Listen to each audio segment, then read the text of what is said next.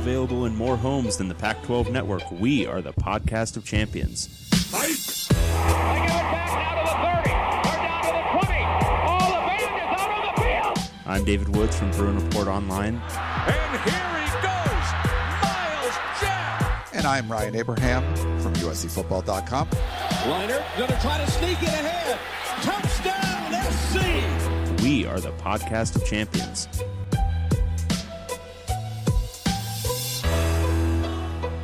Welcome, everyone, back to the podcast of champions. I'm David Woods from Bruin Report Online, the UCLA site on the 24/7 Sports Network. And I'm Ryan Abraham from USCFootball.com, the USC site on the 24/7 Sports Network. And together we make the podcast of champions, talking all things Pac-12 football. Can you believe week 0 is coming up? We're going to finish off our season previews for the rest of the Pac-12 South. We've got the Mountain Schools, the Arizona Schools, and speaking of those Arizona schools, Arizona going on the road to take on Hawaii. We'll preview that. A lot of questions. It's been a week since our last show. You guys sent in a crap load of questions, so we'll do our best to get to those. Hopefully a little less Disney Princess, a little more who's going to have the best offensive line in the Pac-12, stuff like that. If you have any questions or comments for us, Pac12podcast@gmail.com is the email address. You guys know where that is since you filled up our inbox. You could also call or text us, 424-532-0678 is the number. Send us a text, leave us a voicemail. We'd love to play it on the air. You can tweet us at Pac-12 Podcast, and our website, as always, Pac12podcast.com with all our old episodes. And please tell a friend, subscribe, leave positive feedback, 5-star ratings on Apple Podcasts, Google Play, or wherever you listen to podcasts. Help us grow the show. We're picking up momentum, Dave, and I'm ready for the start of the season. I've never been more pumped in my life. Arizona, Hawaii, what a way to kick off the season. Sorry, I was trying to channel my Bill Walton there. I don't think I pulled it off. We've got some more reviews. You ready for these? Yeah, awesome. Okay. All right, this is from Zune for Life. This is I like this one. Man of La Mancha. A modern serial retelling of Cervantes' Don Quixote, in which Don prefers armored booty shorts with a red bouffant atop his head while mounted upon a sickly steed, and Sancho rides a plump golden bear. Together they roam the western U.S., tilting at Larry Scott's monsters wherever they appear in hopes of returning their beloved Pac-12 maiden to its idealism of greatness in former ages. Ultimately, Sancho's attempt to keep Don euphoric are at odds with his biting, sarcastic nature forged from his humble Pasadena beginnings. All in all, hey, it's a Pac-12 podcast, and what more can we hope for? Wow. There was a lot going on there. And keep in mind, again, that is a review of our football podcast. Next one. This is from Jesse Jordan. This one is effusive. You ready? Yes. Put it in your ear. And then the text reads, keeps me mildly entertained when I'm doing brainless tasks at work, about how Larry Scott must treat work. I appreciate getting a better perspective on the other schools in the Pac-12 and, of course, the mocking of our fearless leader. Keep it up. Go Beavs. Fire Larry Scott. So that's another Oregon State fan. We love the Oregon State fans, you know. We'd like the team to be a little better. I believe this is from our friend Shane. It's signed Shendel Degaton. The Pac-12 network of podcasts. A few years ago, smart, innovative folks realized the landscape of media consumption and information sharing was changing rapidly. In order to stay ahead, creators would need to be flexible and agile, own their rights and distribution, and most importantly, it seems, ignore football entirely. Instead, building a mostly ignored broadcast catalog of hours and hours of completely off-topic, nonsense content that even the most hardcore conference supporters would find nearly unbearable. 5 stars. Keep up the work. Awesome. We really do mirror the Pac-12 network in some respects, in some obvious respects. Yeah. I mean, we both do try to ignore football as much as possible. Disney princesses versus football. Yeah, those are great. And these are not, I think we both talked about, we're not people that usually go on and review things. I buy a crap load of stuff on Amazon. I never review it. But these aren't like someone just got to the keyboard and banged something out real quick. I feel like these were written and had their wives looked at it and proofread it and come up with new things. Like, I feel like there are multiple drafts were written. Yes. Yeah. People put some work into these reviews. Yeah. So We appreciate Yeah, that. there was a shared Google Doc among many friends before they put this out. Like there was a lot of preamble to any of these things. So somehow that's our target audience. That's them. Like that's what we attracted somehow. And it seems obvious, but our target audience is people who would spend a lot of time on really meaningless stuff. That's what we got. Well, this isn't meaningless, Dave. We're going to finish out our I beg to differ, sir, but please continue. Our season previews. We're knocking them out. This is the final week for that, but then we have to jump right into game previews because we got one. And then the following week there'll be some more for week 1. So I think we should probably just start at the top. We're going to talk about the mountain schools and the Arizona schools, and we're going to start with the preseason media Pac-12 favorite, Utah Utes. The Utah Utes, popular pick to not only win the division, but among many audiences to win the entire Pac-12 football league this year, which is very exciting off of their first division title last year. A lot of reasons to think they have a very, very good chance of doing so. They return a ton on offense, most of the skill spots. Tyler Huntley's back. Zach Moss is back. Variety of receivers are back. The big question offensively is really what are they going to do on the offensive line? JC guy that they were getting in, Olaseni, he's having some eligibility issues, and he was expected to walk in and start more or less day one. And that's just, I think they're going to be able to do it. I think a guy like Nick Ford has some starting experience. He'll be able to step into a role. But they only have essentially 3 guys with any starting experience returning this year, so that'll be an issue on the offensive line. But that defense is nasty. Returned basically their top 7 defensive linemen from last year. The secondary returns, about half intact. I mean, basically they're down 2 starters, but everyone else in the depth returns. Linebacker replacing Chase Hansen and Cody Barton will be a somewhat of an issue, but for the most part, when you return that kind of production on the defensive line, again, their top 7 players on the defensive line all return. It's going to be a super senior-laden group this year with Bradley Anae, John Penasini, Leki Fotu. That's monstrous. And speaking of monstrous, Penasini and Fotu go a combined 650 pounds at the 2 defensive tackle spots. So jeez, that's pretty good. So open questions right now. Offensive line, still a pretty sizable question mark. I mean, I think they have a pretty good idea who's going to start for them, but how they're going to produce is anyone's guess. Britton Covey, still recovering from a knee injury. It's still kind of uncertain whether he'll be back by the opener or maybe a little bit later. And then Zach Moss, there's this weird rumor running around that he did something to his hand, either broke his hand or messed up some fingers or dislocated something.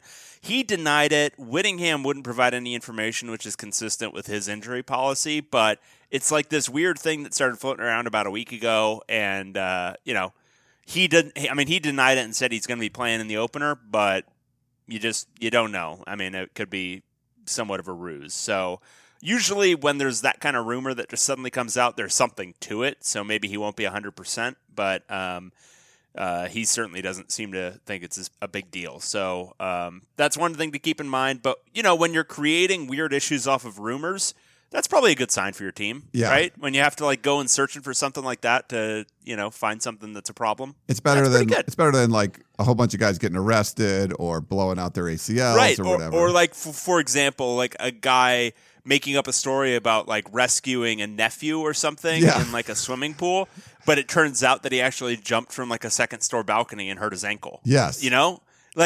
As a for instance. Timely reference, David Woods. He's talking about Josh Shaw, who did that for USC a few years ago. But the Zach Moss thing, BYU's the first game. Maybe it's a little, like you said, there could be a little bit of a ruse. Maybe they're just trying to plant some seeds there. Who knows about that? I think when you hear Kyle Whittingham talk about this defensive line, it's pretty crazy. Everybody that produced for Utah last year on the line is back. 3 of those guys were all Pac-12 players.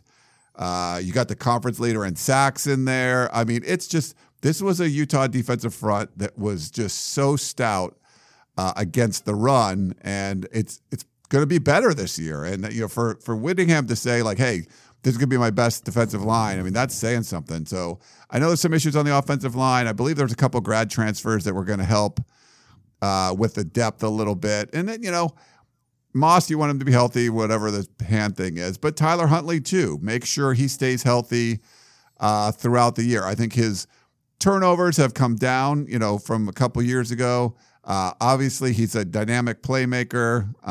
He ended up getting hurt last year, and they were able to bounce back and still win the South. But I mean, if you want to actually win the Pac-12, and that's not just winning the South, but beating a Washington, an Oregon, a Stanford, whoever, you're going to need Huntley to be healthy throughout the year. So can he do that? Can he stay healthy? Can he still be productive? Can he still be dynamic? I think there's a lot of potential here for this Utah team. I wouldn't have picked them to win the whole thing, but I picked them to win the South, like you said. Yeah. And speaking of quarterback, this might be as good as I've felt about the quarterback depth at Utah in quite some time. I mean, Tyler Huntley, I think he's probably their most talented starter that they've had in a while. Certainly more talented than Travis Wilson. Jason Shelley looked okay. I mean, given that he was kind of pressed into duty in November last year and, really hadn't had too many reps before that, he ran the offense pretty well, led him to a bunch of wins, and as a dual threat, certainly gave him some element with his legs as well. So I don't know that, I think there is like a pretty good, tandem there if Huntley does get a couple of nicks and bruises throughout the year. I don't think it's going to be, disaster time if Shelley has to go in there. I would feel pretty good about that and better than I would have felt in a long time with Utah's quarterback depth. Yeah, and Andy Ludwig is back. So Ludwig and Whittingham go back 30 years. I think they coached at Ohio State together. Idaho State together. He was Utah's offensive coordinator before. I think when Whittingham first got there. There's a long, long history there. So someone that's very, that Whittingham's very comfortable with is now going to be running the show. So what does that do, for this offense? There's obviously talent there, patching up the offensive line a little bit, but you like the playmakers. I don't know. I mean, I just feel like this is a team that's going to be really good on defense and probably even a little better on offense. This is my gut feeling. Yeah, and I think the question, if you're picking nits, the question is probably going to be linebacker, because not only do you lose Hansen and Barton, but two guys who came in that they were initially expecting to, potentially contribute this year, Mike Juarez and Manny Bowen, the Penn State transfer, are both done. Juarez, I think Whittingham more or less implied that he never arrived at camp, basically. Really? I didn't even see that. Wow. Manny Bowen 3 weeks ago said he was giving up football. So I guess it wouldn't be Utah football if there wasn't some weird retirement that happens. Maybe they can convince him to come back. Who knows? But that presents some issues because then, the depth chart starts to look a little bit thin.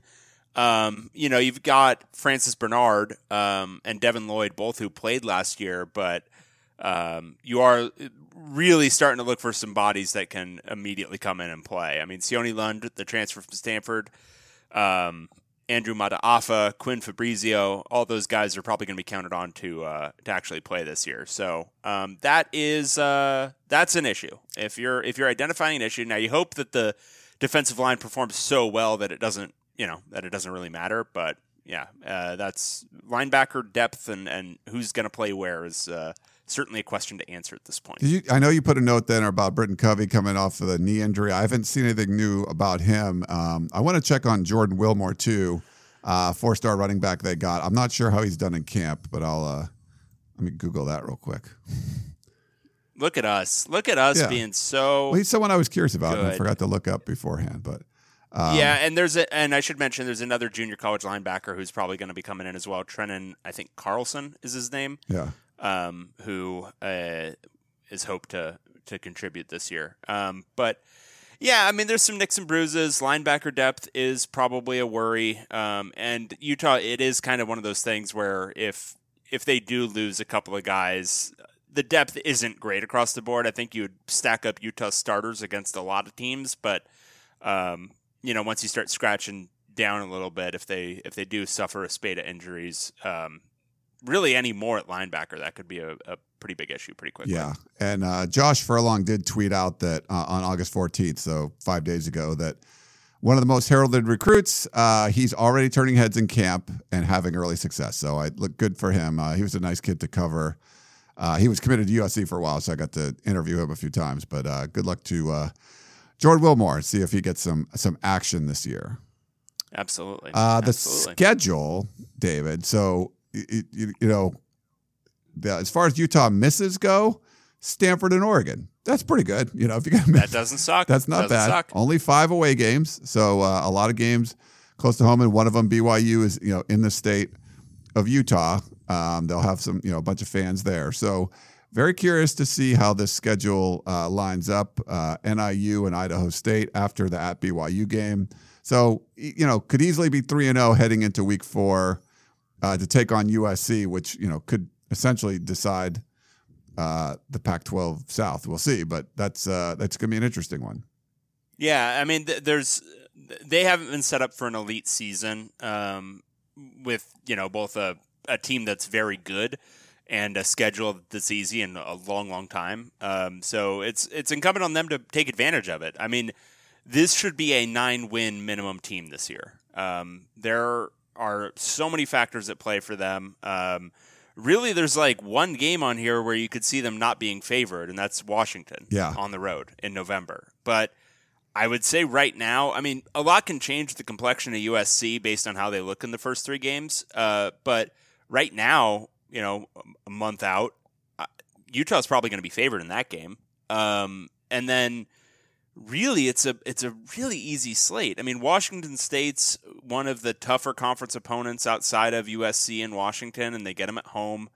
The road game at Oregon State should be completely manageable. Washington's their toughest opponent, but they get them on the road, so it's not a thing where it's a must win for even for playoff purposes. Say this team finishes 11-1 with 1 loss at Washington, that they then, get revenge on in the title game. That's not going to ding them.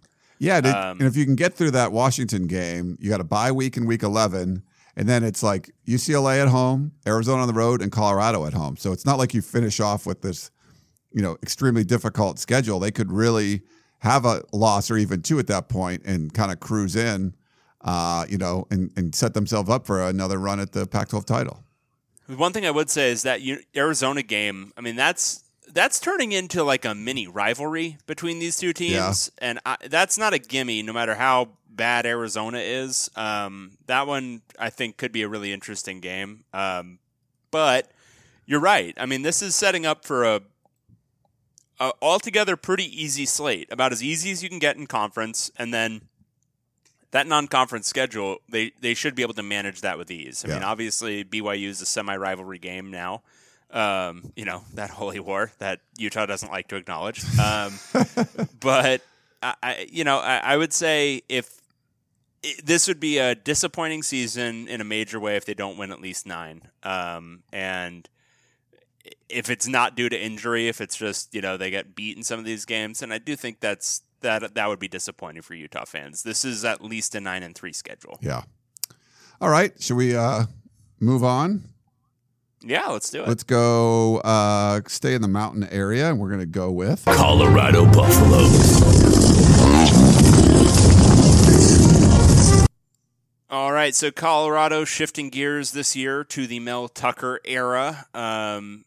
Obviously, Mike McIntyre's time at Colorado did not finish the way he would have liked. Have that nice double-digit win season to look back on, but last season was not so good. They return some pieces. I think this team has some potential offensively. Whenever you return a senior quarterback in Steven Montez, I think that, gives you some continuity that, even with a new offense, you've got an experienced guy who can run it. Tailback, though, is going to be entirely new. whoever it ends up being. We've heard some things that Jaron Mangum has looked really good, the true freshman. But it's still, from what I can tell, an open competition between basically about 4 guys. But Jaron Mangum has definitely turned some heads. But they're going to replace in Trayvon McMillan, Kyle Evans, and Bo Bichette, all who are gone. So that'll be a little bit of a challenge. They return maybe the best overall player in the league, Laviska Shenault.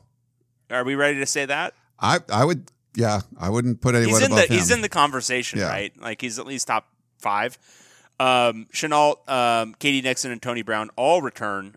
So that's top 3 receivers from last year. So that's really, really nice for Montez to have. And then the offensive line returns quite a bit. They have to replace Aaron Hagler and Josh Kaiser, but they return, 1, 2, 3, 4, 5, 6, 7 guys who have started games in their career on the offensive line. So not too bad. And they get a transfer in from Oklahoma State and Arlington Hambright. So that's not too bad. Defensively is where things might get a little bit weird. They only returned 1 of their top 5 defensive linemen from last year, only 2 of their top 4 linebackers, and only 3 of their top 5 DBs. So there is going to be a changeover there. Mel Tucker is more of a defensive guy, so that can lean one of 2 ways. That could mean, okay, he's going to have an immediate impact there, or he could be so married to his type of system that it takes even longer for guys who are in a different system to adjust. So that'll be all interesting to see. Very interesting to see. They did get a transfer on the defensive line, Jontavius Johnson from Auburn, big nose tackle. He could come in and play immediately. But I'm still kind of in the boat of this season is a wash. However it goes for Mel Tucker, I think he gets at least a year to really even see what he's got before you start grading him on wins and losses. And this year, it just, along with that, just what you would normally do with a new coach, it really does have the look of a rebuilding year, especially on defense. I think that offense will be good enough that they'll be able to keep up with some teams, but I'm not seeing the full picture of a team that's going to be competing for the Pac-12 South this year. Yeah, and that's kind of why I didn't really predict them to win a lot of games. I feel like Mel Tucker's the right guy. How many games did you predict them to win again? Look, 2? Yeah, that was right. That's 2. You said they'll win 4. Okay. So I'm always bullish on the Buffs. That's your team. But I like Mel. I think it's going to work. I don't think it's going to work this year. Now, if you look, is it going to be similar to the ASU situation from last year?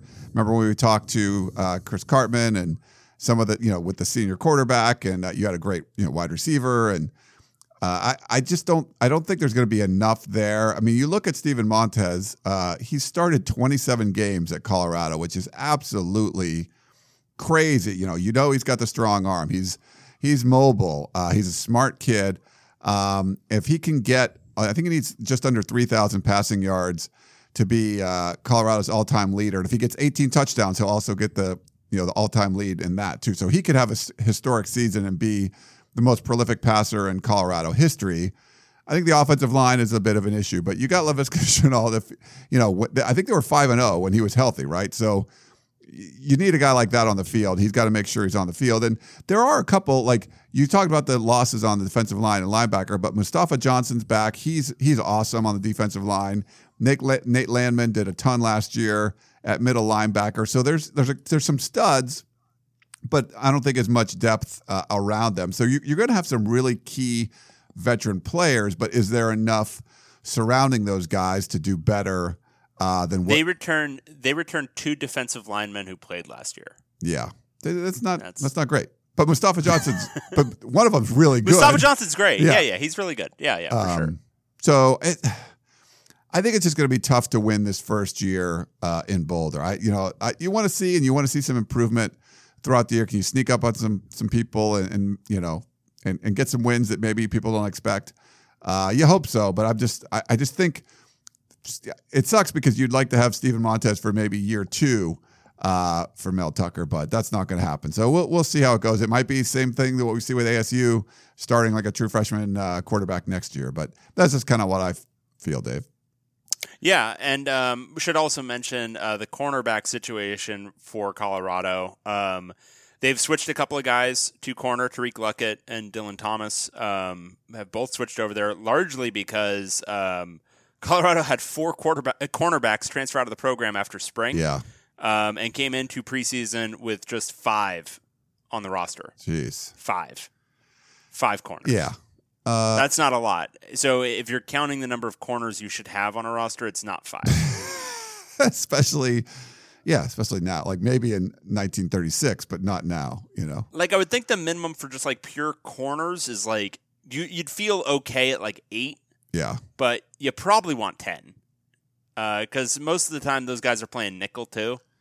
Yeah. So yeah. But that's going to happen. You get a new coach coming in, and you're going to get some transfers. I didn't think there'd be as many on the defensive side of the ball, but that's just the way things goes. But they had a lot more receivers. You move a couple of these, and I don't think either of those guys were scheduled to play.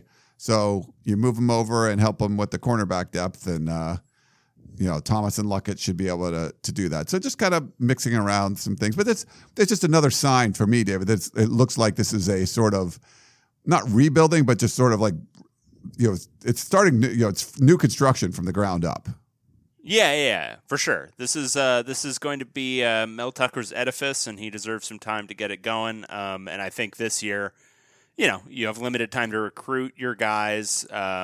This year's year 1, or what Bill Connolly calls year 0, should always be a wash, and it looks like this one will be. But if they surprise even a little, I think that's a really good sign. If they do go 4-8 like I predicted them to, I think that's a major win. Yeah. And they went 5-7 last year, so it would be a step back in theory, but I agree with you. I think that would be a win. Yeah. Part of the reason, unlike the Utah schedule, the Colorado schedule is a little more difficult. So missing Cal, which, tough defense, but not much offense there. So you always get a puncher's chance. And then missing Oregon State, which, the Oregon State-Colorado game has become one of our favorites every year. So the fact that that's missed is, I don't really like that, Dave. 5 away games and 1 neutral site game, which is the opener at Mile High Stadium against Colorado State, but also hosting Nebraska and Air Force. So, Nebraska is one of those hot pick teams with Scott Frost, year 2.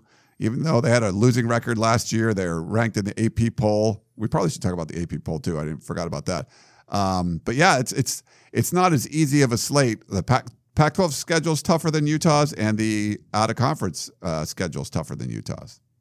Yeah, there's no real. I mean, Colorado State and Air Force aren't good, but they're still,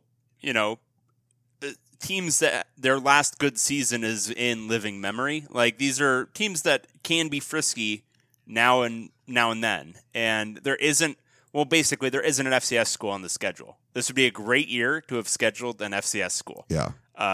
They've got real opponents the entire year. Colorado State, they should win. Air Force, they should win. Everything else is a toss-up at best. Nebraska, a lot of people are expecting them to get the year 2 bump from Scott Frost, where they might be really good this year. The Arizona schools, beatable, but also not gimmies. Oregon, probably not beatable this year for Colorado on the road. Washington State, I'd say probably not. USC at home, maybe. I mean, we talked about that one last week. It's a Friday night game, so yeah, weird things could get happen. weird. At UCLA wasn't good last year. If they're not good again, then yeah. But I mean, we're talking about a lot of games here where they're gonna be dogs. I mean, Arizona at home, they might be favored in that one. At UCLA, depending on how that season goes, who knows? But there's not a lot on here where you just say, oh, okay, yeah, that's a win. No. It's Colorado State, Air Force, and then hope for the best.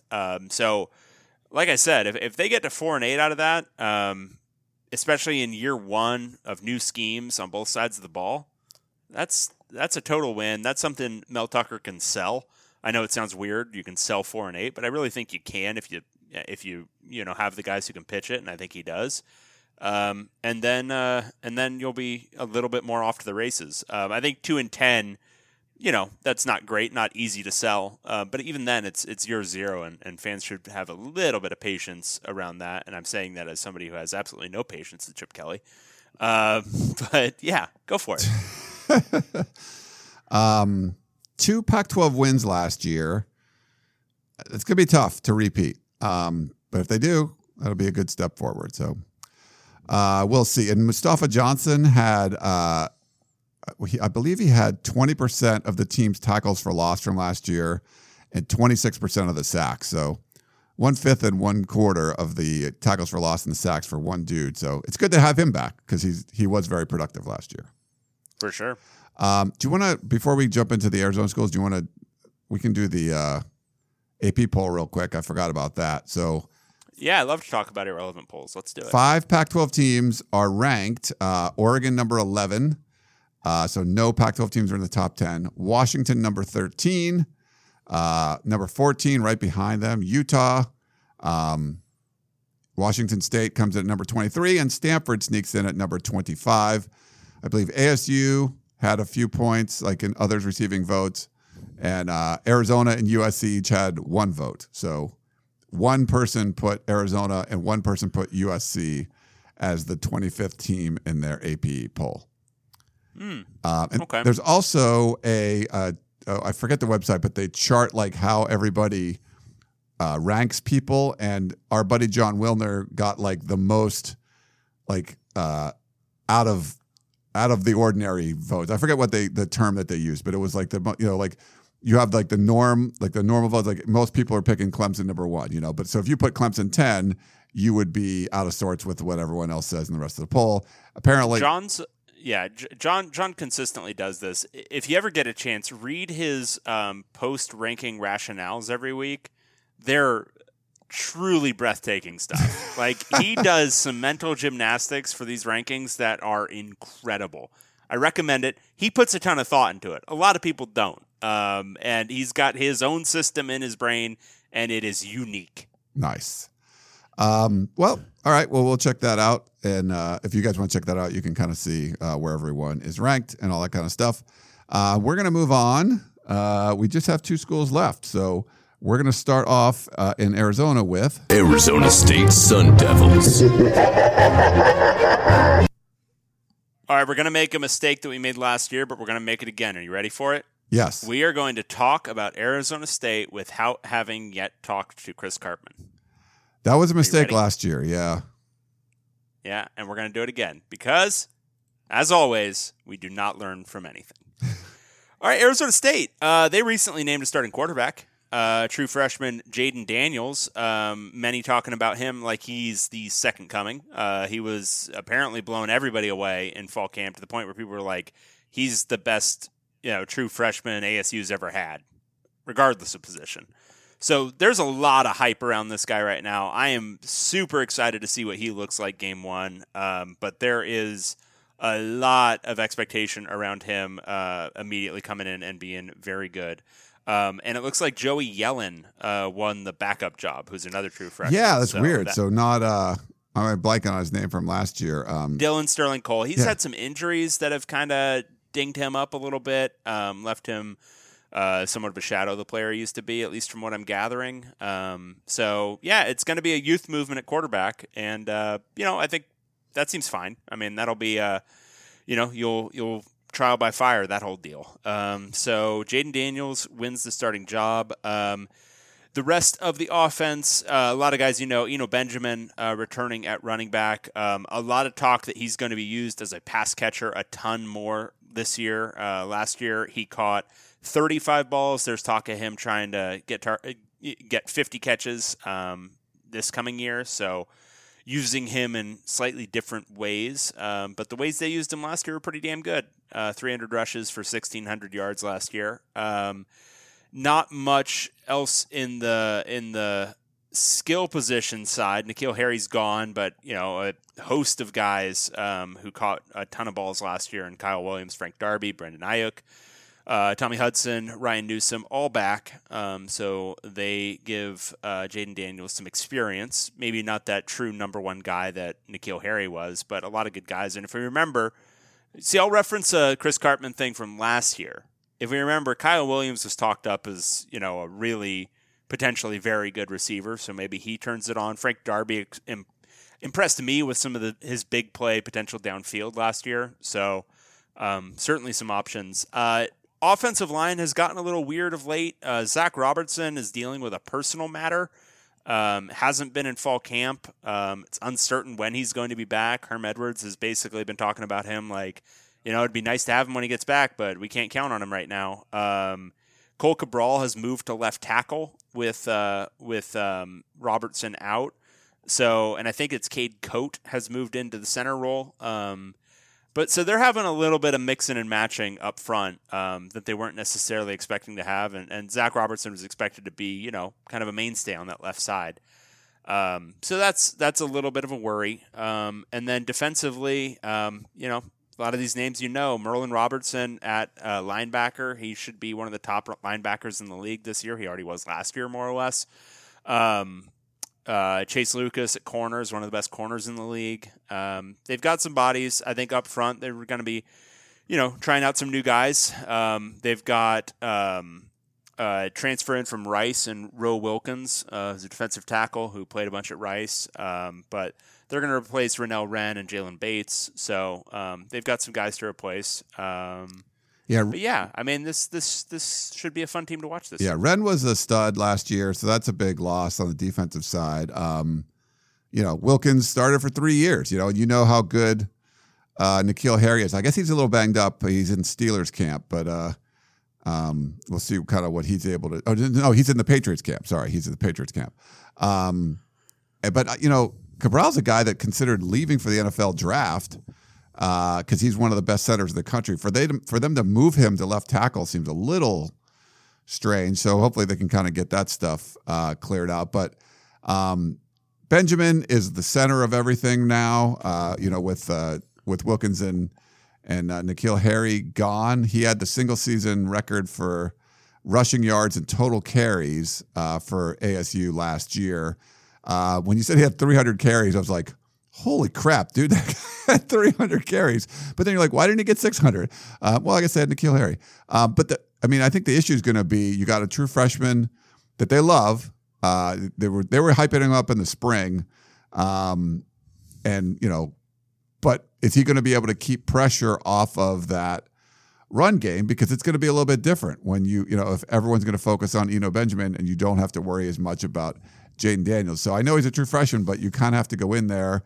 You beat out Sterling Cole. You beat out the other guys. It's going to be his team. And I think they're going to have to throw the football around the field a little bit and not just rely on Benjamin running. But, going to be really interesting what Rob Likens does. I mean, are you going to try to bring him along slowly or not? The good thing is, we'll talk about the schedule in a minute, but a pretty easy schedule similar to Utah. So maybe the easiest in the Pac-12. That's at least something. But some real veterans that they're going to have to replace from last year that they're just the leaders on this team. Yeah, absolutely. And I want to talk a little bit more about the defensive line because I think that's probably one of the more interesting and maybe one of the more telling things for this team this year. They had 4 healthy defensive linemen at one point in spring, and they're up to I think 6 now. So that's real excitement. 50% increase. That's good. Yeah, real excitement in Tempe, but. It is looking like Wilkins and George Lee, a fifth-year senior, emerging as leaders, potential starters in that group. But they still got a bunch of guys who are either recovering or making their way back from injury, like Shannon Foreman Jr. Had surgery for ruptured disc in April. DJ Davidson, who's a sophomore, who could eventually end up the starter at nose. He's working his way back from a broken ankle. True freshman Stephen Wright had shoulder surgery in December, and he was expected to be, promising newcomer up front. Defensive end Jermaine Lowell was sidelined last week with some sort of stinger, and he returned to practice. But they're having a lot of guys who are just getting nicked up or recovering from things. So that defensive line, even if it's maybe not great to start the year, it could get better as the season goes on, as guys return from various nicks and bruises to full health. Yeah. We'll see. Looking at the schedule, David, missing Washington and Stanford. So that's not bad. That's if you were going to draw it up, that, what ideal would be Washington, Oregon, I guess, but that's still pretty good. 2 of the ranked teams. Only 5 away games also. So that's nice. You don't have to be away from Tempe. And the out-of-conference slate, starts off pretty tough with Kent State and Sacramento State.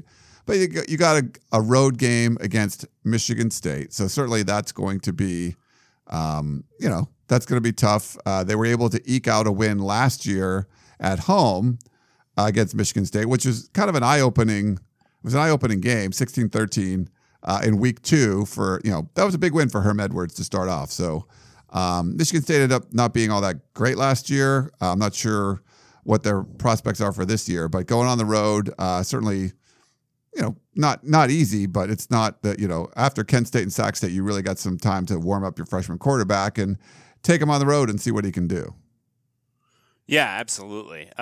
So looking at this schedule, I really think that the thing for ASU this year is it's just toss-up central. So non-conference play, it's pretty easy to map out the way that's probably going to go.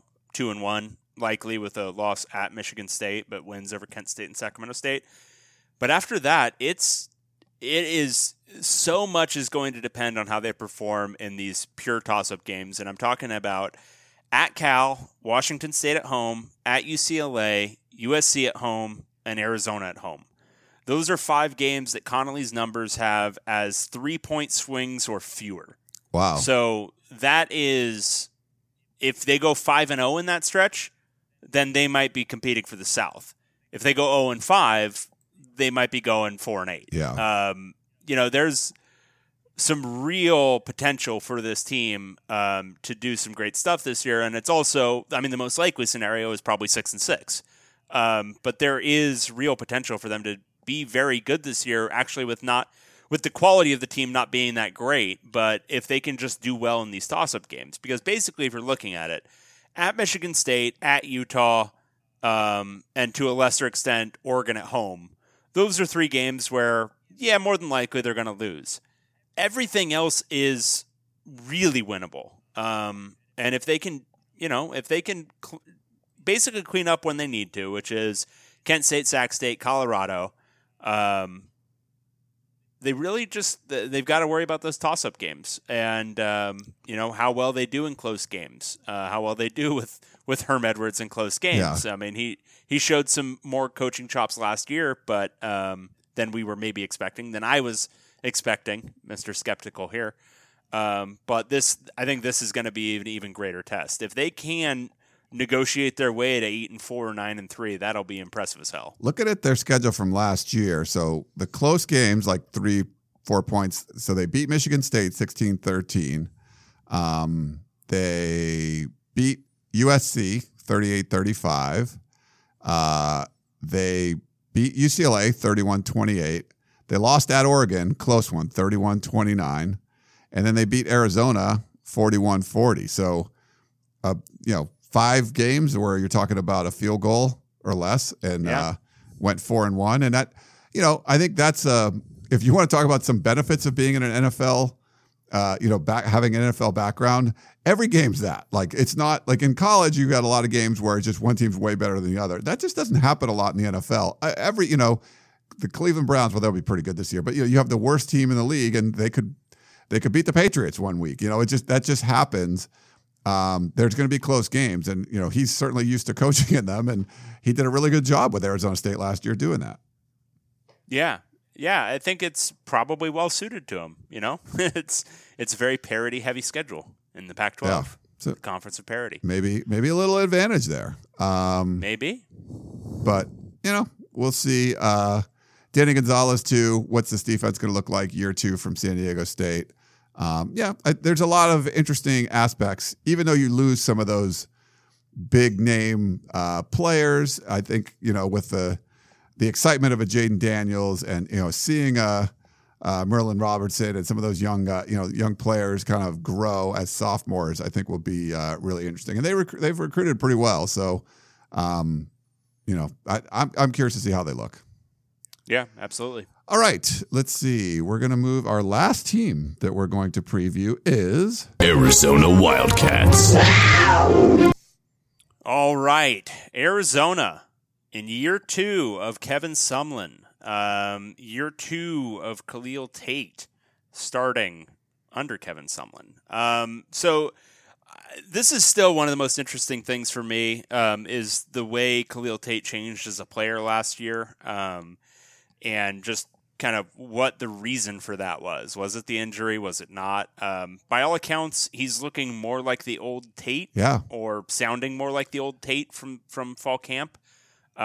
So we'll see what that ends up looking like in practice. Noel Mazzoni has never been super fond of running a running quarterback, but last year Tate wasn't super effective as more of a pure thrower. So maybe they go back to what worked. But we could talk all day about everything else on this team.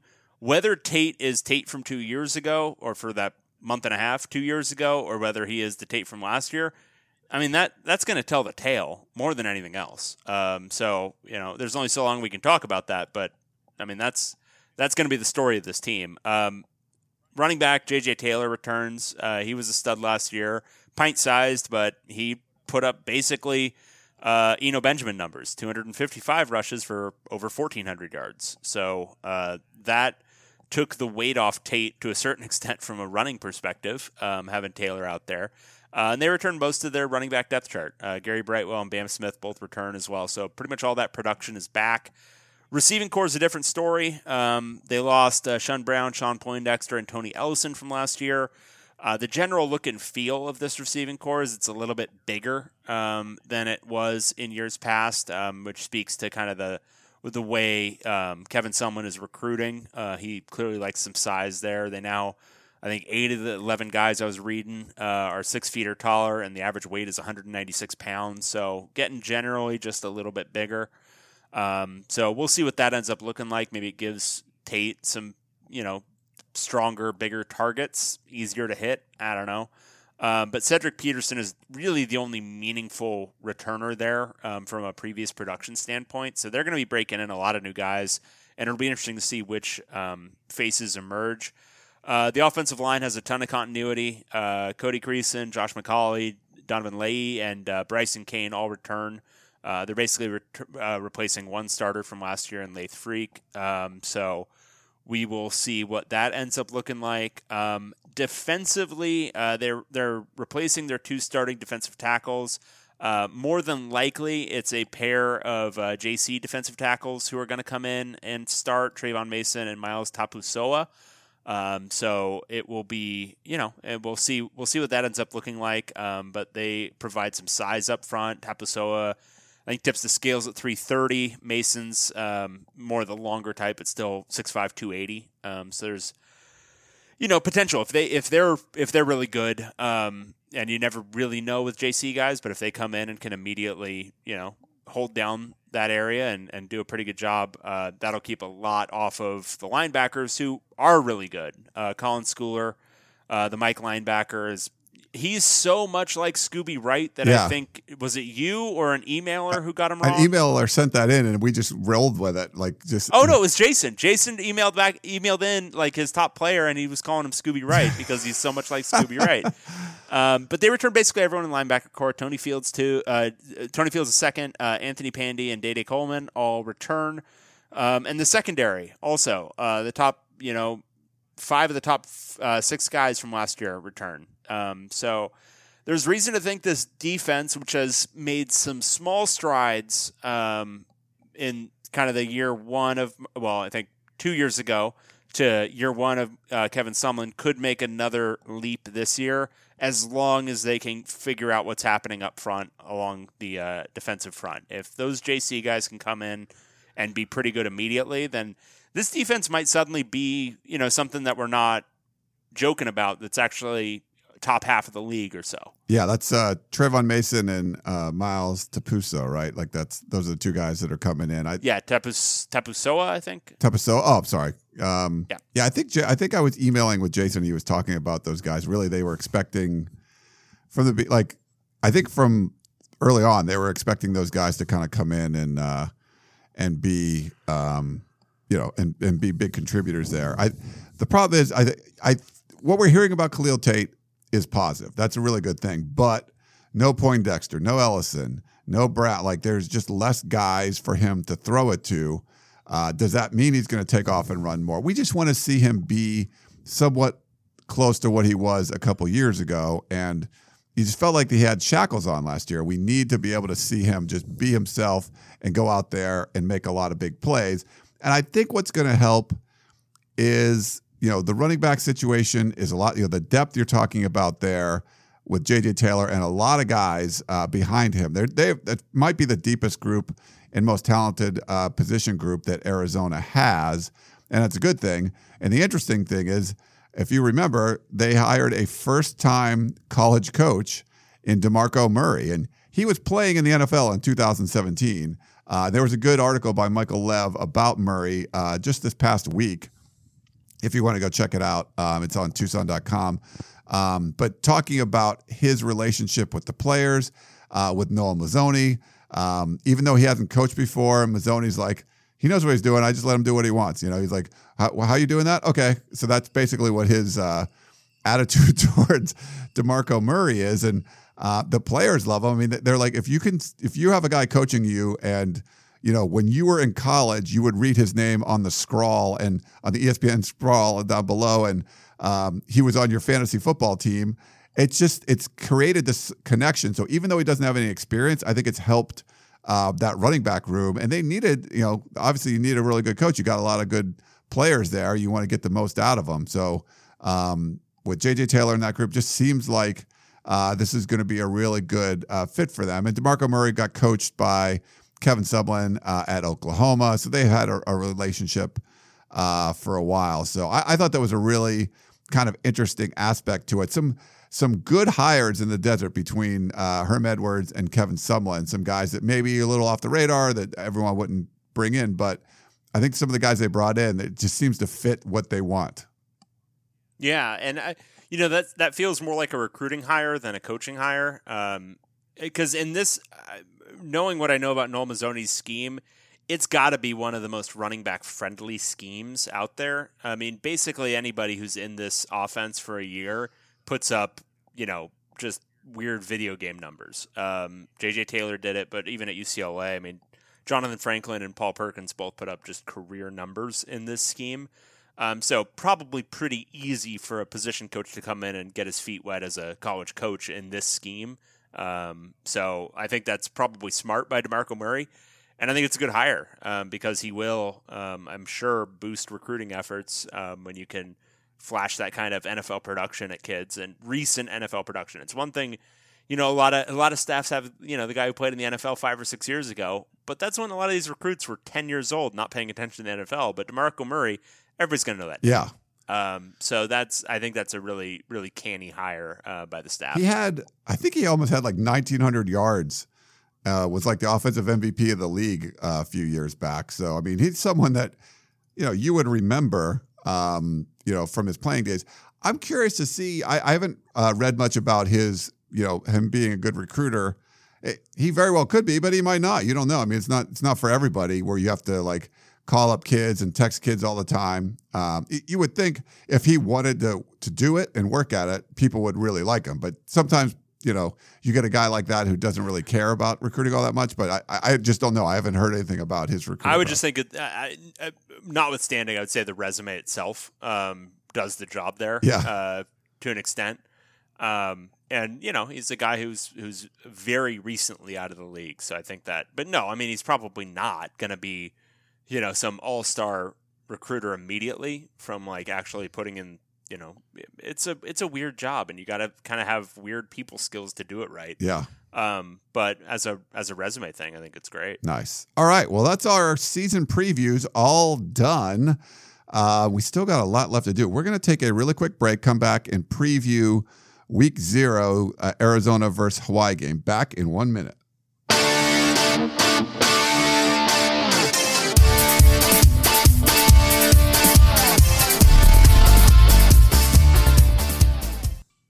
This episode is brought to you by Progressive Insurance. Whether you love true crime or comedy, celebrity interviews or news, you call the shots on what's in your podcast queue. And guess what? Now you can call them on your auto insurance too with the Name Your Price tool from Progressive. It works just the way it sounds. You tell Progressive how much you want to pay for car insurance, and they'll show you coverage options that fit your budget. Get your quote today at Progressive.com to join the over 28 million drivers who trust Progressive. Progressive Casualty Insurance Company and Affiliates. Price and coverage match limited by state law.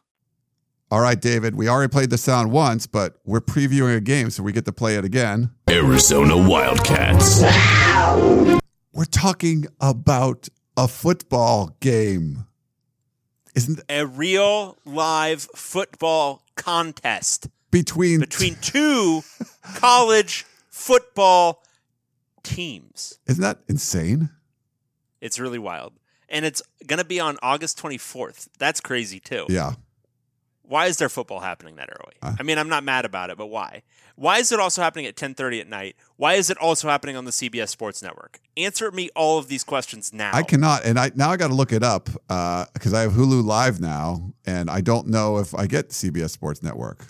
And by 10:30 at night, I mean 7:30. But I'm on the East Coast, so you guys are gonna have to run with my East Coast. Right, but we the good thing is that we do work for 24/7, and so we might be able to get. If we don't get it, we could probably get it through work somehow because it's CBS owns us. So I'm not gonna hold my breath if I don't get it. But I got to look up and see. But I got to watch the game. Obviously, either go to a bar or something. But I'm gonna watch that one Saturday night. Yeah, well, you got to watch it. I mean, I'm gonna find some way. I'll bootleg a stream, whatever. Yeah. Whatever. That's our jobs. Like our jobs are to well, it's not like we get paid for this job, but it's still part of our job. It's part of our self-selected job that others might call a weird hobby. Yes, one of those.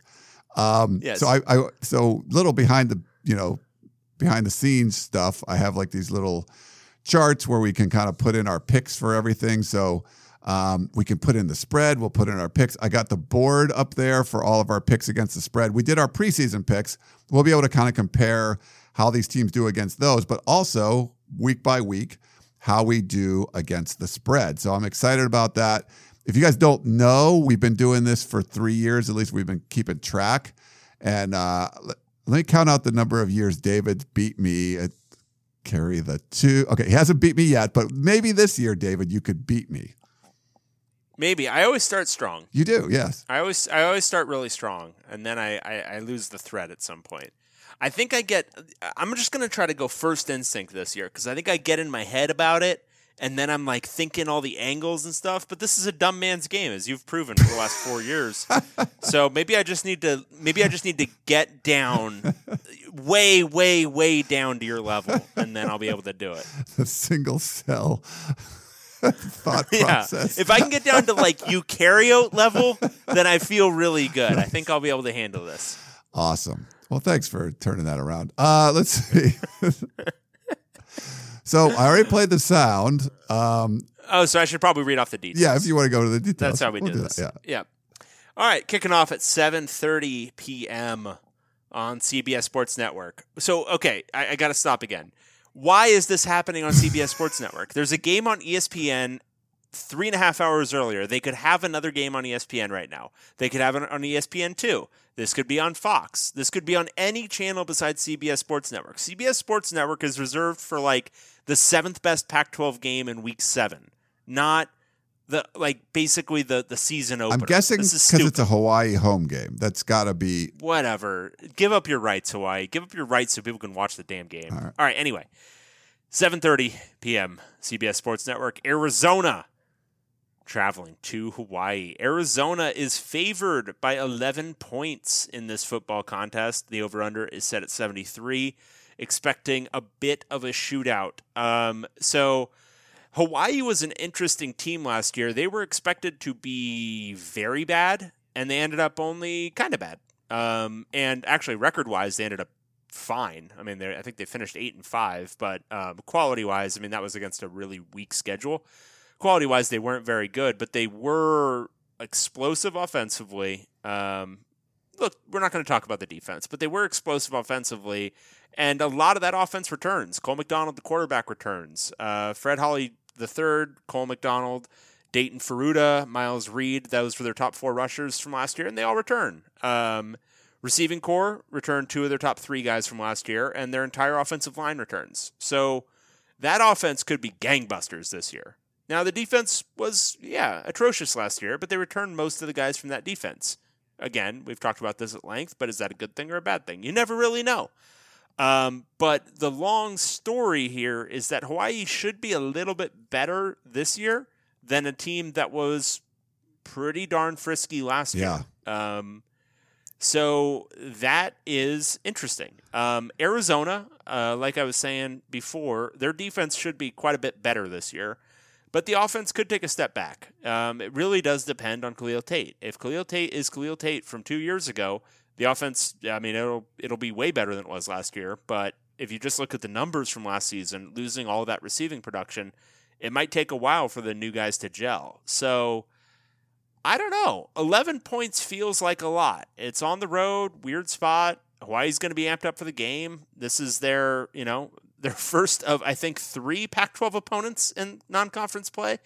But, they've probably had this circled for a while. It's their first game, and then they get 2 weeks off after this. So I'm going to take Arizona to win, but I don't think it's going to be by 11 points. I'll take Hawaii. Wow. All right. Well, we got to start week 1 off on a different foot. Like, we just can't we can't be lockstep. We're going to have to go different. So I'm going to take Arizona and lay the 11 points. To me, if you look back at Hawaii's 2018 season, when they played the more athletic teams, the games weren't all that great. They did get a good win against San Diego State late in the season in overtime, but Utah State blew them out by 39 points. Nevada beat them by 22.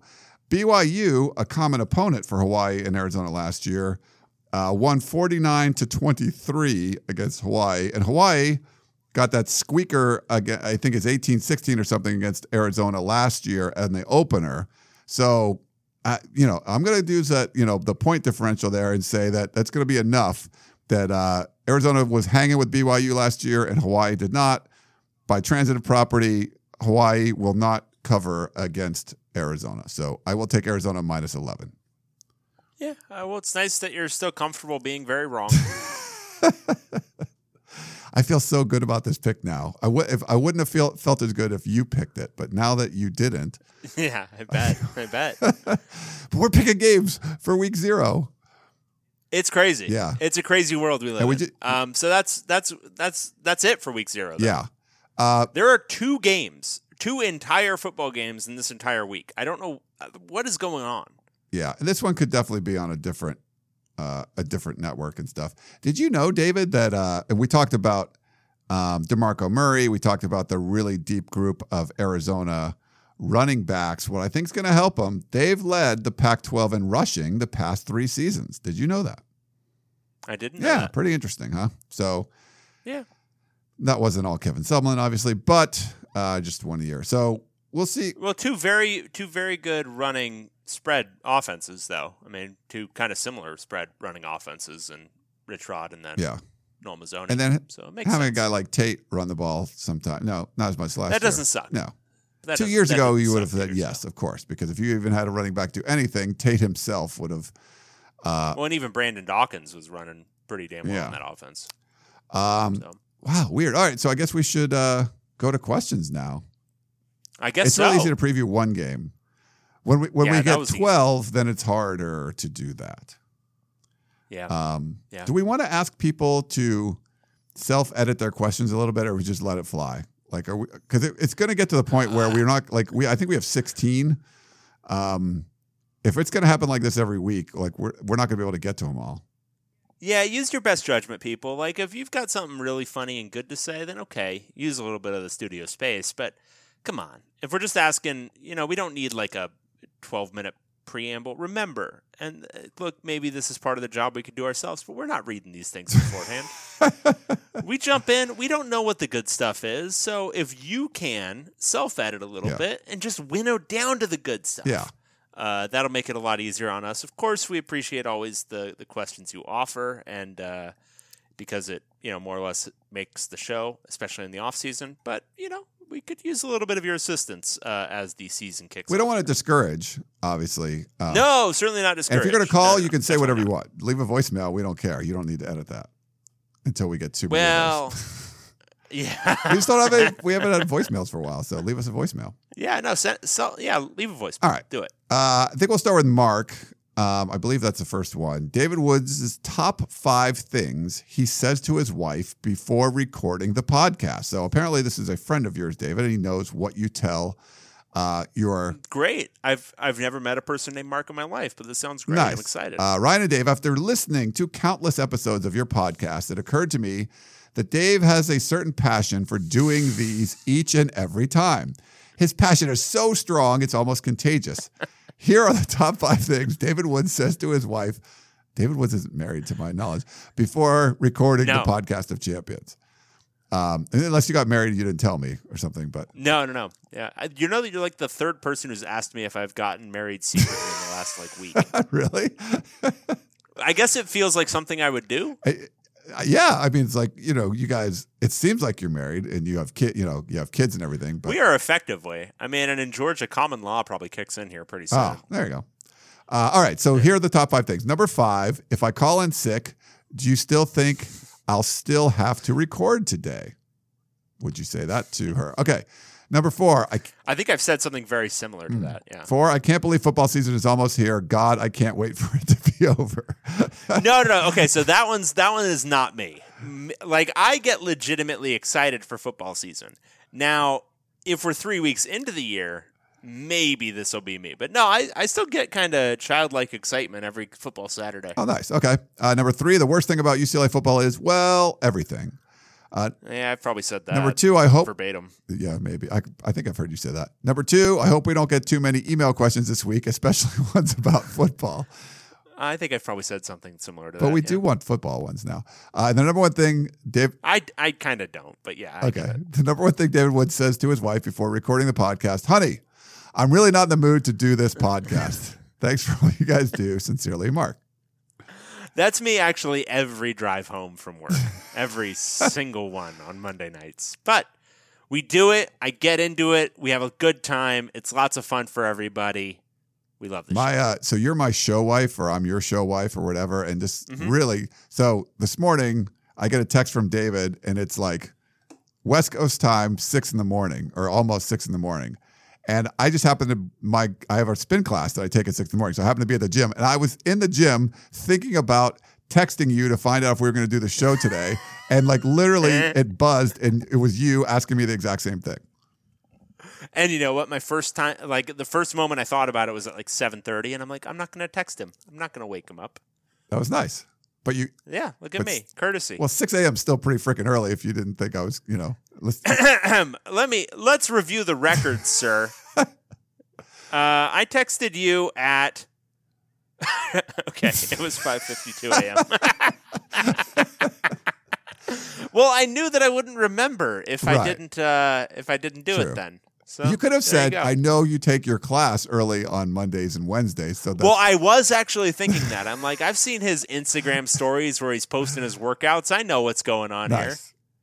here. Very cool. Look, this is a beautiful marriage. All right, this is Bernie. Questions for Dave. I have been reading the UCLA comment board in regards to Chip Kelly's demeanor. It amazes me how some members want you to provide proof of your take. Personally, I can't help but think that his demeanor affects recruiting as well. I mean, he obviously doesn't enjoy interacting with people. So my question is, do you think his demeanor is affecting recruiting? Okay, so just to give everyone some backstory, if you're not deep in the weeds of following UCLA stuff, there was a little bit of a kerfuffle this past week because Chip was a little bit short with the media, as he is wont to be. And, you know, you've dealt with a lot of coaches. I've dealt with a lot of coaches. None of them give any information ever, like except for the dumb ones like Clay Helton, who will like tell you stuff. But most of the time, they're not trying to give you anything. You know, you expect that. What Chip adds to it is a certain condescension, which also a lot of coaches do. But he's, you know, just kind of a jerk about it. And it's nothing super remarkable, but because there's a subset of UCLA fans who basically believe the man walks on water and that everything he does is genius, they're assigning genius to him for this, when clearly it's just him being kind of, you know, having some obvious peevishness about him. You know, he doesn't really like dealing with the media, so he lets his cantankerous side out, and it's not smart. It's just, you know, he lets his, you know, spleen vent a little bit. So I wrote some things about that, just like, hey, you know, I mean, whatever you think about this, and it's kind of dumb, but this isn't strategic. Like, it's not a strategic decision to be a jerk to the media. not giving the media information is a strategic decision, but being a jerk while you're doing it isn't strategic. That's just somebody who has some animosity. Anyway, that sparked a whole big thing on the message board. And what Bernie's asking is if that peevishness extends to recruiting. And while Chip, I don't think is a super social animal, I think the sometimes cantankerous nature he shows to the media is to a large extent reserved to the media, or people he perceives as, unimportant to the task at hand, whether that be donors or whoever. But I think he can turn on the charm when he needs to, as you've seen in more national settings when he's talking to, more national media, when he's talking to Ryan's boy Bruce. When he's talking to these people, he can be a little bit more charming and that sort of thing. I think he just doesn't really go in for the whole local media stuff and lets a little bit more of his, edgy side out. So anyway, long story, but that's kind of the deal. For Ryan, there are so many articles out now speculating on USC's upcoming season, such as the one by Pete Thamel. Almost all of them discuss Helton's future and his 31-17 record. Do you think he will survive this season? Also, will Swan be the athletic director? Will Swan, the athletic director, survive it? Thanks, Bernie. Thanks, Bernie. There's been a lot of stories like that. Coming off a 5-7 season, that's kind of what you expect. Bruce Feldman that David mentioned, Pete Thamel, all of them seem to feel, and there's other national writers that feel that Lynn Swan's going to be gone in the next couple of months. Now, we haven't seen anything from the new president, Carol Folt, who started like 7 weeks ago or so. I just got to meet her for the first time, getting a tour of the Coliseum renovation like Thursday. Very diminutive lady. She's very short, but she was really nice. But she's got so many other problems to deal with. Maybe that's why like the athletic department stuff isn't really being addressed. But just looking at his track record with 2 FBI investigations and 3 arrests in his department, and the football team, the basketball team, and the baseball team all having a losing record for the first time in decades. I mean, there's a lot of things that besides the fact that he has no experience being an athletic director, there's a lot of reasons that you would want to get rid of him. My gut kind of says they will, but I mean, who knows? It's USC; they do all kinds of crazy stuff. And I think if he's gone, unless Clay Helton does some like 10-game sort of win thing, he'll probably be gone as well. But the thing is, this is a really talented team. They did fix some of the problems on the coaching staff that they had last year. There's still other ones, but it's still really talented, and they could easily win the Pac-12 South. They could do that. So if you do that, are you really going to get rid of the coach? It's hard to say. But my gut is, Bernie, that both those guys will be gone next year. But who knows, man? It's a crazy season. Yep. Thanks for that, Bernie. Let's see. We have a possible podcast idea from Bernie. I was wondering if you guys would consider doing a podcast with guests Danielle Alvari and Keely Yor. I think it would be great theater getting to see these 2 bright, attractive sports reporters interact and represent their schools. They definitely have different styles and takes and are huge fans of their prospective schools. Any chance? Thanks, Bernie. Danielle's a bro. She contributes to Bro, right? Yeah, she does a couple of video things for us, and I think she has a Twitter show. I think she may have rebranded it, but I can give that a bump on here. Hang on. She can be found at Danielle Alvari on Twitter, and she's doing For What It's Worth is a little Twitter video thing, and also the Fours update for UCLA stuff. So check them out. They are good and fun. And Keely obviously works with you over at USCFootball.com. Yeah, she hosts a bunch of your podcasting stuff. She does podcast stuff. She hosts our Tunnel Vision show. So like on YouTube and Facebook and Periscope, did a good job. She actually grew up a UCLA fan, but she went to USC. So she covers USC. I don't know if you would call her a huge fan because she's, media person, but she did grow up a UCLA fan. She probably doesn't like me saying that, but the Rain of Troy, Rain of Troy people like to make fun of her for growing up big UCLA fan. We could, but it's already such an LA. We already got enough USC and UCLA stuff on here. I think they're, it'd be great to do, but we probably want, if people doing similar jobs at like Oregon and Washington, we could get them on. I'm going to speak on Ryan's behalf here for just a second. Do any of you understand how much of a pain in the ass it is for Ryan to simply wrangle me for this show? Let alone adding not one guest, which we do semi-regularly, but if you notice, we don't really do that all that often either, because that adds an entirely new element of pain in the ass to this whole thing. But two guests, all of whom remote. Yeah, I mean, there's no chance. We could do for rivalry week, we could get Keely comes in the studio a lot. She could come in and do the show with us, or Danielle. We could have Danielle come in if she probably lives in LA. I guess you guys are all local. Yeah. Is she a South Bay person, or is she like Keely's up in Hollywood? I think she's still South Bay. Oh, okay, she's close. Keely's up in Hollywood, so she's got to make a longer drive. But yeah, we could have her on sometime too. Cool. Yeah, but I mean, and if you have other suggestions for, we pretty much have the LA ones covered pretty well. So since that's what we do, but yeah, good ideas. Thanks, Bernie. We already got enough criticism for our LA centric podcast, even though we're both I think just generally filled with loathing for the schools that we cover in many real and obvious ways. So yeah, what are you gonna do? I think there's probably some UCLA and USC fans out there who would be like, yeah, it'd be nice to have somebody else's voice talking about those teams. All right, this is from Drake. Vegas championship game. Hello! Great podcast. I really enjoy listening each week. A couple of weeks ago, you talked about the Pac-12 football championship game moving to Vegas, and John Wilner brought up playing a basketball doubleheader the same weekend to complement the football game. Is it realistic or possible to have the same two teams playing the football game also play each other in basketball? For instance, if Washington won the North Division and UCLA won the South, I can dream, can't I? Their basketball teams would also play each other in Vegas the same weekend. It would give fans traveling to Vegas a second reason to book the trip and could encourage increased attendance at both games. Could the schools and conference pull off getting their basketball teams to Vegas on that short of notice? Thanks. It's a lovely idea. I don't think they would ever do it. I don't think they could pull it. Well, they could pull it off logistically, but there would be just so many weird elements that would then change with their respective schedules, because people book the tickets, they buy their season tickets, and they get the particular games. And if it's a Washington UCLA game that suddenly has to get rescheduled to December, what are they replacing that game in whatever February with? Yeah. So there would be too many logistical difficulties like that. If you didn't mind it being an extra game where it counts as a non-conference contest, maybe that would be a little bit easier and everyone could just keep that weekend open on the off chance. But that seems like a lot. I could see some schools balking at the having to leave that weekend open if it's a prime, and that I think that early December weekend is a prime, host a game and get some revenue. That's not conference schedule yet, right?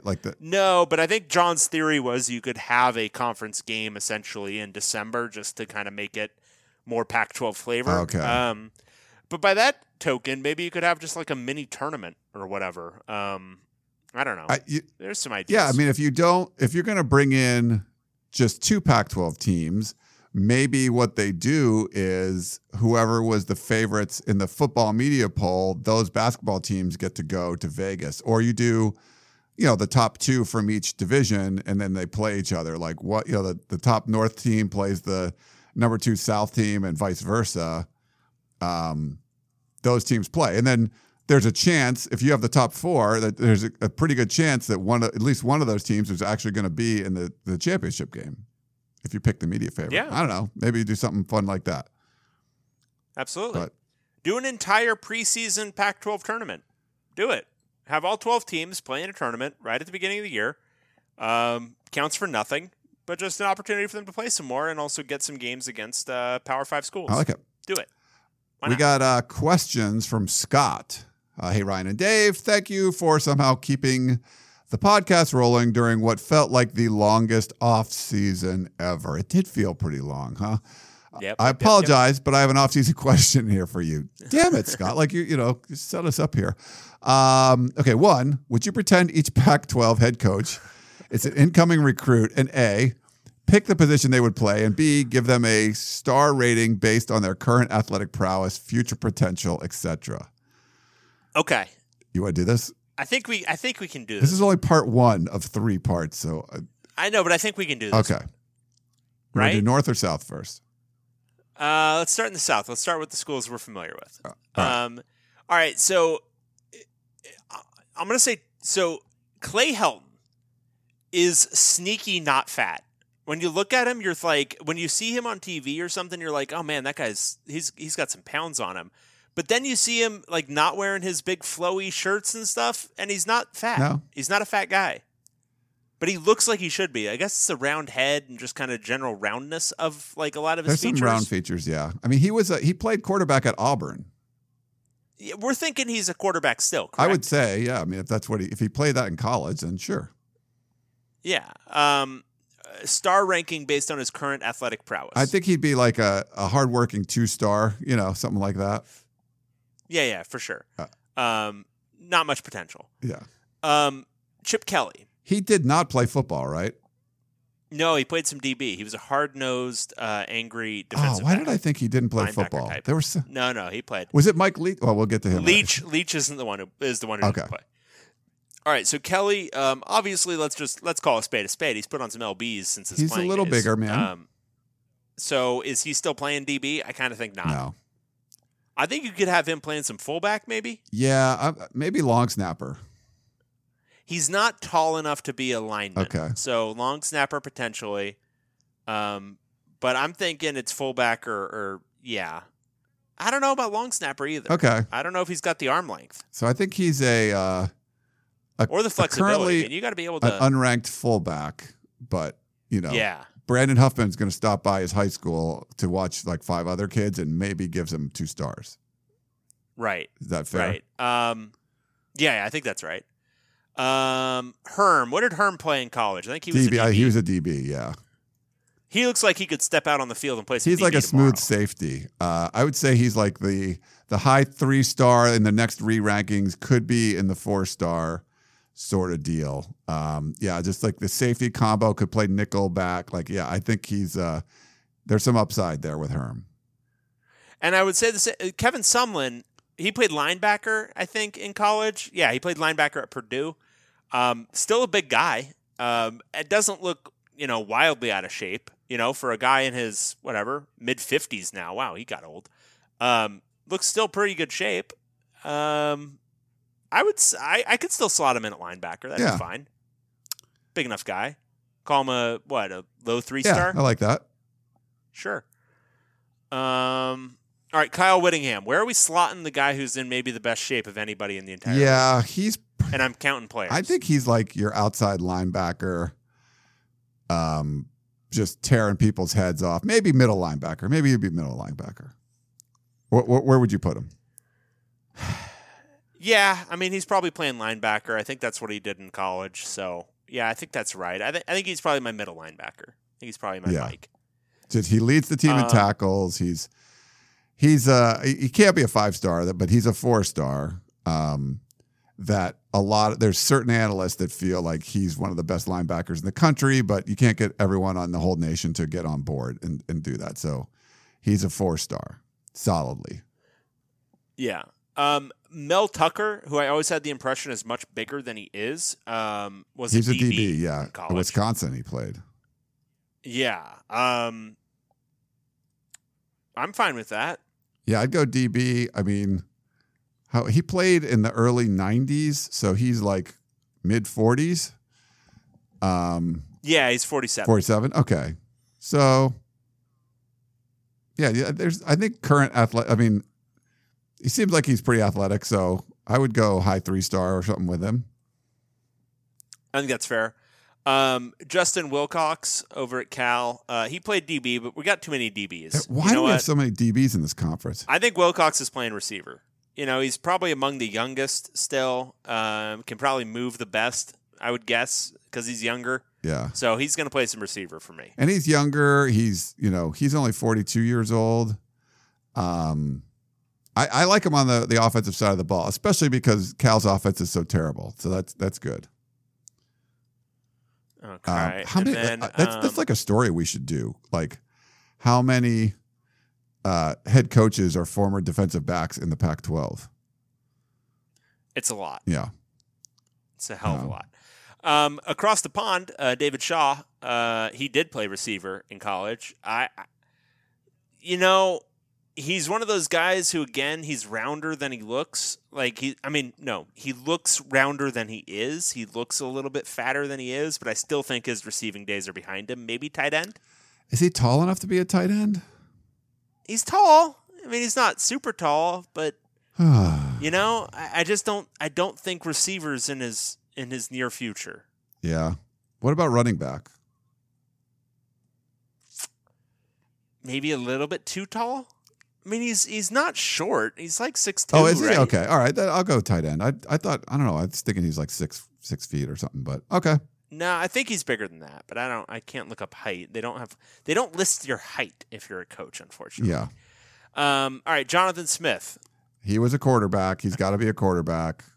I mean, yeah, that's fine. I mean, he was that's fine. He's a quarterback and very recently a quarterback. Yeah. So I think he's like a low be, 4-star quarterback. Yeah, probably relative to the rest of these guys. Yeah. Mario Cristobal, there's your offensive lineman, right? We needed an offensive lineman. We got Cristobal. Yeah. Where would you give him as? I mean, he still seems pretty fiery. Like he still seems like he's in fantastic shape. So I'm saying he's a mid to high 4-star. Nice. I would agree wholeheartedly there. So. All right. Now moving on to the Washington schools, we've got Chris Peterson, another quarterback. He was. Yeah, I don't. He was a quarterback. Oh yeah. He was a quarterback. UC Davis. We've got a couple of quarterbacks already. We don't need another quarterback. But where would you What's put he him playing? though? Yeah. He seems like a kicker. Oh yeah. I think he could. I think he could he's be a a kicker. combo kicker punter maybe too. I bet he was a kicker back in high school and maybe in early college. I bet he played some kicker. Nice. So he's going to be your kicker. Mike Leach. I think he's probably like a, he's 54. He's a little bit older, so maybe like a high 2, low 3 kind of guy. Yeah. All right, so Mike Leach. The guy who didn't play football. Yeah. I don't think Leach is super tall. No. Not in the world's best shape. No. Never played football. Yeah. I don't know where we'd put him. On the bench. Yeah. He's a manager. Yeah. Team manager, Mike Leach. Right. I think that's right. Okay. Yeah. Cool. 2, what do you think of HBO doing a college Hard Knocks and selecting Wazoo and ASU? Could not have picked 2 more interesting teams to do it for. Perfect. The only thing that would be more interesting is USC, just in case it goes full shit show this Yeah. year, but it's hard to know. That would have been good. I would have liked to see some Chip Kelly stuff too, but he might be boring. Did they do a Chip Kelly? Did they do Hard Knocks for Chip Kelly at like the Eagles or something? I don't remember. I don't have HBO, but I might get it just for this. So, what are your thoughts on Saban saying he wants to play at least 10 Power 5 games a year to keep fans interested in attending games and help fix the strength of schedule argument? Thanks for taking the time. That was Scott. Andrew would tell you that would not fix the strength of schedule. In fact, it would make the problem much worse because you would be taking away the things that make it look right between the SEC and other leagues and making them play real games instead. Because they play the FCS schools, their strength of schedule goes down a little bit, which helps to even things out. But if you suddenly replace those with, Power 5 games, their strength of schedule is going to be through the roof every single year. Yeah. And much, much better than the Pac-12. And they'll get even more consideration for their 2-loss and 3-loss teams than they do now, which is already quite a bit. So like instead of like, say Alabama beats the Citadel like week 11 and instead they beat like Iowa State and they just clobber them, that actually helps SEC. Okay. Yeah, it helps the SEC. So that's not great. Now, there is the counter argument that we've made several times, which is there's still a huge subset of voters and dummies who just count wins and losses. Like that's all they're doing when they're rating teams. And there will be more losses if the SEC has to go around playing Power 5 teams. So what matters more, what's going to matter more going forward. But I think there's a strong argument that this would not help the other leagues if they suddenly played a more competitive schedule. Yeah. All right. Thanks for that one. Was that you or me? This is you, right? Okay. This is me. This is from Corey and Asher. Gratitude. My son and I enjoy listening to your podcast as we drive to and from school. Okay. His face always lights up when you play the sound effects. As kids are wont to do from time to time, he made an interesting observation. During one particular segment, I think you may have been ribbing the officials or Champagne Larry, he turned to me and said, "For people who talk about the Pac-12 a lot, they don't seem to like it." I tried to explain that A, it's hard to create banter during the offseason, B, it's part of your lovable self-deprecating humor, and C, lots of other people in other conferences only have their football program as a point of pride. We should be so lucky. If it's not too much to ask, could you both say 1 to 2 nice things about the Pac-12 conference? This would tie in nicely with the theme at school this week, gratitude. We love what you do and appreciate all the laughs that you provide. We're grateful for you. Keep the Ralphie noises coming. Cheers, Corey and Asher. Asher. Well, just just for you, Asher. Colorado Buffaloes. I like that the Buffs are in the league. I do like that. There was a recent poll that came out with like the top mascots, and Ralphie wasn't on top. I don't like that, but I love Ralphie. I'm going to the USC Colorado game this year, mostly to go see Ralphie again. One of my favorite things. Yeah. I love the coaching staffs that the Pac-12 has put together. I mean, there's just, you have the button-up Chris Peterson, hard to get inside stuff with Chip Kelly guys. You have the wide open Mike Leach and Herm Edwards of the world. Bringing in a tough guy like Mel Tucker, from the SEC, I think adds a whole new dynamic. The Mario Cristobals of the world, taking everyone by storm with all the recruiting, and Kyle Whittingham, who wrestles bears at night. And there's a really, I love the group of coaches that have been assembled for the football in the Pac-12, which that's why you feel when the conference is doing the teams a disservice. You're like, man, you got all these great coaches, and you just need to give them a little oomph, give them a little help, and it would be great. But I love the coaches, Corey and Asher. Yeah, and I mean, look, for all we talk crap about the entire league, I don't really watch that much other college football. Like, I prefer watching Arizona go on the road to play Hawaii. Like, here's an example. I'm not going to watch Miami, Florida, which is taking place, I think, 3.5 hours before that on ESPN. I'm going to seek out a stream of the CBS Sports Network, which, for all we know, doesn't exist. For all we know, that network does not exist. But I'm going to seek it out because I want that badly to watch Arizona and Hawaii. And even if we weren't recording this show, I would probably still seek out that stream to watch that game. Now, maybe that's a little Stockholm Syndrome. Maybe I was just imprisoned by the Pac-12 at a young age, and I've come to love my captor, but that's fine. Look, that's so much of life. So, yeah, I mean, I don't know necessarily why I love it, but I watch every damn game that there is. Dave doesn't even like the NFL. Like, I watch NFL, I play fantasy. He doesn't watch any of that stuff. He's like all in Pac-12. All in. So, yeah, I don't know. And what else?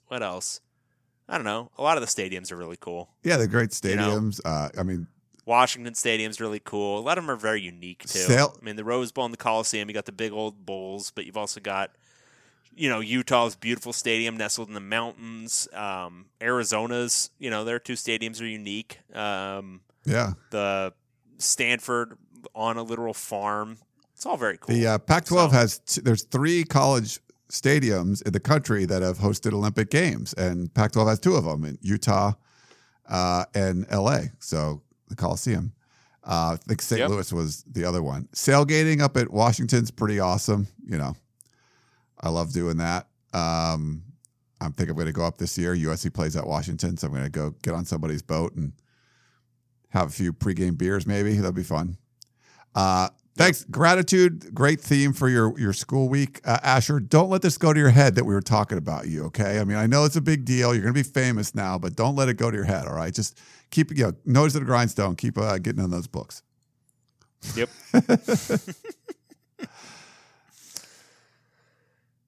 I'm next. Damn it. See? If you study, then you won't be like me. Cal, unfortunately, I studied a whole lot, because I was an engineer. I never did. No, it's crazy. Cal defense. Hi, Ryan and Dave. Can you please shed some light on how Cal's defense became elite? Is it a product of having a defensive-minded head coach? Is Tim DeRuyter this good? And if so, How long before he gets another head coaching job or poached away by a flush with money Big Ten school? Cal's recruiting rankings are painfully average. How do they do it? John in Brea. Yeah, there was an article, I forget what, it was one of the Bay Area papers talking about like Cal secondary could be like the best in the country. All 6 of those guys coming back. We talked about them in the preview. I mean, I think it helps having Wilcox being a defensive-minded coach. I think Tim DeRuyter is a really good defensive coach. I think they've identified talent pretty well. I would say they got a lot of guys with upside when you look through the recruiting class that not necessarily all of them are 5 stars, but I think they just built it the right way, like pretty much the exact opposite of the way they built the offense. But yeah, it's I'm curious about DeRuyter because I covered him when he was at Fresno State, and it was his first time being head coach, and I feel like the deficiency there was on the recruiting side more than anything. They had not David Carr. Why am I blanking? Who's the Derek Carr? And they had they had Devontae Adams, who's with the Green Bay Packers, and some really good players on defense, but he didn't really replace those guys. And I think he focused recruiting on Texas, where he came from Texas A&M, as opposed to California, where he was currently coaching. If he got another head coaching job, I'm sure that's something that would be addressed. Like, hey, we needed to recruit better. We didn't really put as much effort as we need to. So he could, but if their defense is elite again, people are going to come after him because even if he had nothing to do with the defense, which I don't believe, I think he has a lot to do with it. He's the defensive coordinator for one of the best defenses in the country, and you're going to try to poach him. Yeah. I don't know if there's probably somebody out there who breaks it down much more thoroughly, but yeah, it's 100% coaching. 2 years ago, California's defense ranked 107th in the S&P Plus. Last year, it ranked 13th. This year, it's projected to rank 5th. That's coaching. The only thing that changed was coaching. So, yeah, it's the coaching. Whether you want to pin it on Wilcox or DeRuyter. Can you pronounce it for me again, Tim please? DeRuyter, yeah. God, it trips me up. The why. Like, come on, buddy. Figure that thing out. Anyway, Tim DeRuyter. I want to add a Y in there so bad. I want to go DeRuyter. But it's not going to happen. I'm not going to do it. Well, you do it, yes. I do it. Whatever it is, it doesn't matter. It's one of the two, combination of the two, fine. But you don't go from 106th to 13th without a massive influx of coaching acumen overnight. So, yeah, definitely coaching. Not sure how the breakdown works, though. Cool. All right, this is from Andy. Controversy. Salutations, first-time writer, long-time listener. In your last podcast, you brought up the quarterback situation at UCLA and mentioned Colson Yankoff was an option, and then followed with there being a bit of a controversy there. I was wondering if either of you could give me your take on this or elaborate a little bit more. Personally, I disagree with the current structure of the transfer rule. I think it should be easier for students to move from school to school. No one knows what is truly going on behind the scenes of the kid's life or mentality, and I find it odd that well-established adults end up making the final decision on if a player has eligibility or not. With that being said, the current rule states that a player must sit out a year if they transfer to another school and no hardship is found to be a factor. Yankoff appeared to be third string at UW at best, and maybe even as low as fifth string, and that is widely considered to be the reason he left. Chip Kelly even said in an interview at Pac-12 Media Day that Yankoff transferred because he wanted to go to UCLA's engineering school. None of this screams hardship, and yet UW and Chris Petersen are being vilified for something that is just about every other program does just about every year. Why is the situation getting so much attention? Might I add that he probably wouldn't start anyway with DTR being in his way, and he would more than likely benefit from a year sitting out. The angst from UCLA fans seems a bit blown out of proportion. Something, Disney princesses, Star Wars, blah, blah, blah. Thanks for your time and keep up the exceptional work. Andy. I think you've hit the end and the beginning. I think you're missing a little bit in the analysis. So, yeah, I don't think you would have started anyway. I don't think it's that big of a deal. I think you're right in your instincts about the transfer rule. It should be relaxed. But the reality is that it is being relaxed. The NCAA has approved basically anything that is where the school releasing the player has allowed him to be, immediately released or sign the waiver, whatever. The NCAA has very much relaxed its policy on transfers. What stands out about this one is that Chris Petersen is not approving any sort of waiver. More and more coaches are doing so it stands out that he's not. And I think his reasons for doing so are dumb and bad. But I would think the same thing if it was Chip Kelly not approving a transfer. But notably, he did. Devon Modster made an interconference transfer this past year to Cal, and Kelly and UCLA gave approval for that to happen. So I think it's a little petty by Chris Peterson. I think it's a little ridiculous for any coach to have that much control over any player's life. If Colson Yankoff was going to be third string and maybe even as low as fifth string, first, it shouldn't matter to you, Chris Peterson. Second, that is hardship. His whole point is that he's going to want to play college. He's going to want to play football for a career. Well, if he was going to be third to fifth string with a bunch of younger guys in that depth chart, he's probably not going to play at Washington. So that's hardship. I mean, I don't know. I mean, I think it's all ridiculous, and yeah, we can get into the whole like fandom arguments about it. But I'm my overriding thing on all of these things is that it should be more or less up to the player where they want to go to school, and they should have the ability to do that more or less at a drop of a hat, season to season. If they want to leave and find a better opportunity to play, they should be allowed to.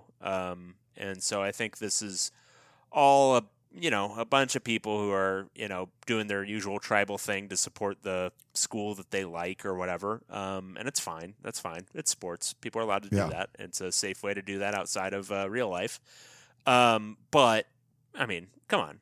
Is it fair to him to make him sit and be the third string, or make him sit when he could actually be getting, for his personal development? Because again, for UCLA, it probably wouldn't matter. I mean, he's probably not going to play a ton this year anyway, but could compete for the second string job, could actually work in the offense versus the scout team offense in practice. But now he'll probably have to run the scout team and not really work a whole lot in the real base offense for Chip Kelly. So I don't know. It just seems a little petty by Chris Peterson. That's all. Yeah, I mean, I like to see them be able to transfer and not have, if it's even a question like, hey, let them go. And UCLA and Washington don't even play this year, so I'm not sure why this is a thing, but it's not like you'd have to like face them or something down the road, but whatever. No, he's trying, like I was reading his like semi-rationale because he wasn't talking about it directly, but it seems like just he's trying to be a hardcore old school coach or whatever, be a hard ass, and it's just like, this is stupid. I mean, I don't think it's going to discourage anybody from transferring who otherwise would want to, but it might piss some people off. It just seems dopey. Yeah. That's all. All right. So you hate Washington. So David hates Washington and Chris Peterson. It's just, I don't care. I mean, it's, again, he probably wouldn't play this year, but it's more just like the general, just let kids go where they want to go. They're 18. Yeah. They made a dumb decision. Let them make another dumb one if you think it's dumb, or a smart one if you think it's smart, but just let them go. All right. How's your French? This is from Hitler. Le Poitier. I don't know French at all. Gantier. Gantier might be like glove or something, but I don't. That could be because, well, look that up. Okay, Le Poitier et Le Gantier, something like that. Hitler Day. Earlier this. Poitier is pottery. Okay. And Gantier is. Don't know. Hang on. This is really important. We've got to look this up. The glove maker. Glove maker. The potter. It could be the potter and the glove maker. Okay. Earlier this summer, I asked Ryan if he was concerned about the loss of tight end Tyler Petit, since he was blocking on nearly every snap USA took last year, and Graham Harrell, unlike other air raid coordinators, preferred using a true tight end at North Texas. Hitler, remember that one time you didn't bring up something that we said like weeks ago? Like, do you remember that time? We go back to those times.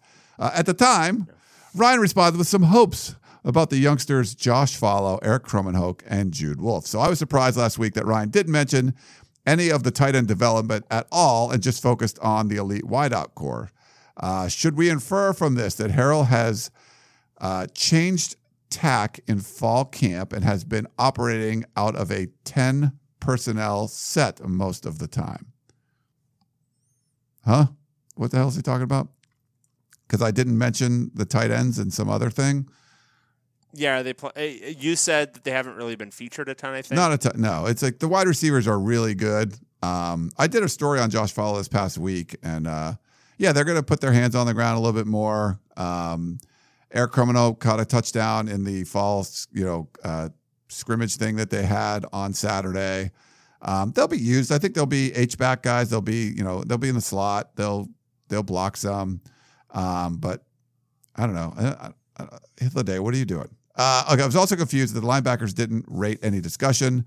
Since Cam Smith and Port Augustin strike me as the biggest losses on the team, what's the status of their replacements and the switch of a bunch of complex hybrid outside linebacker positions to traditional inside backers?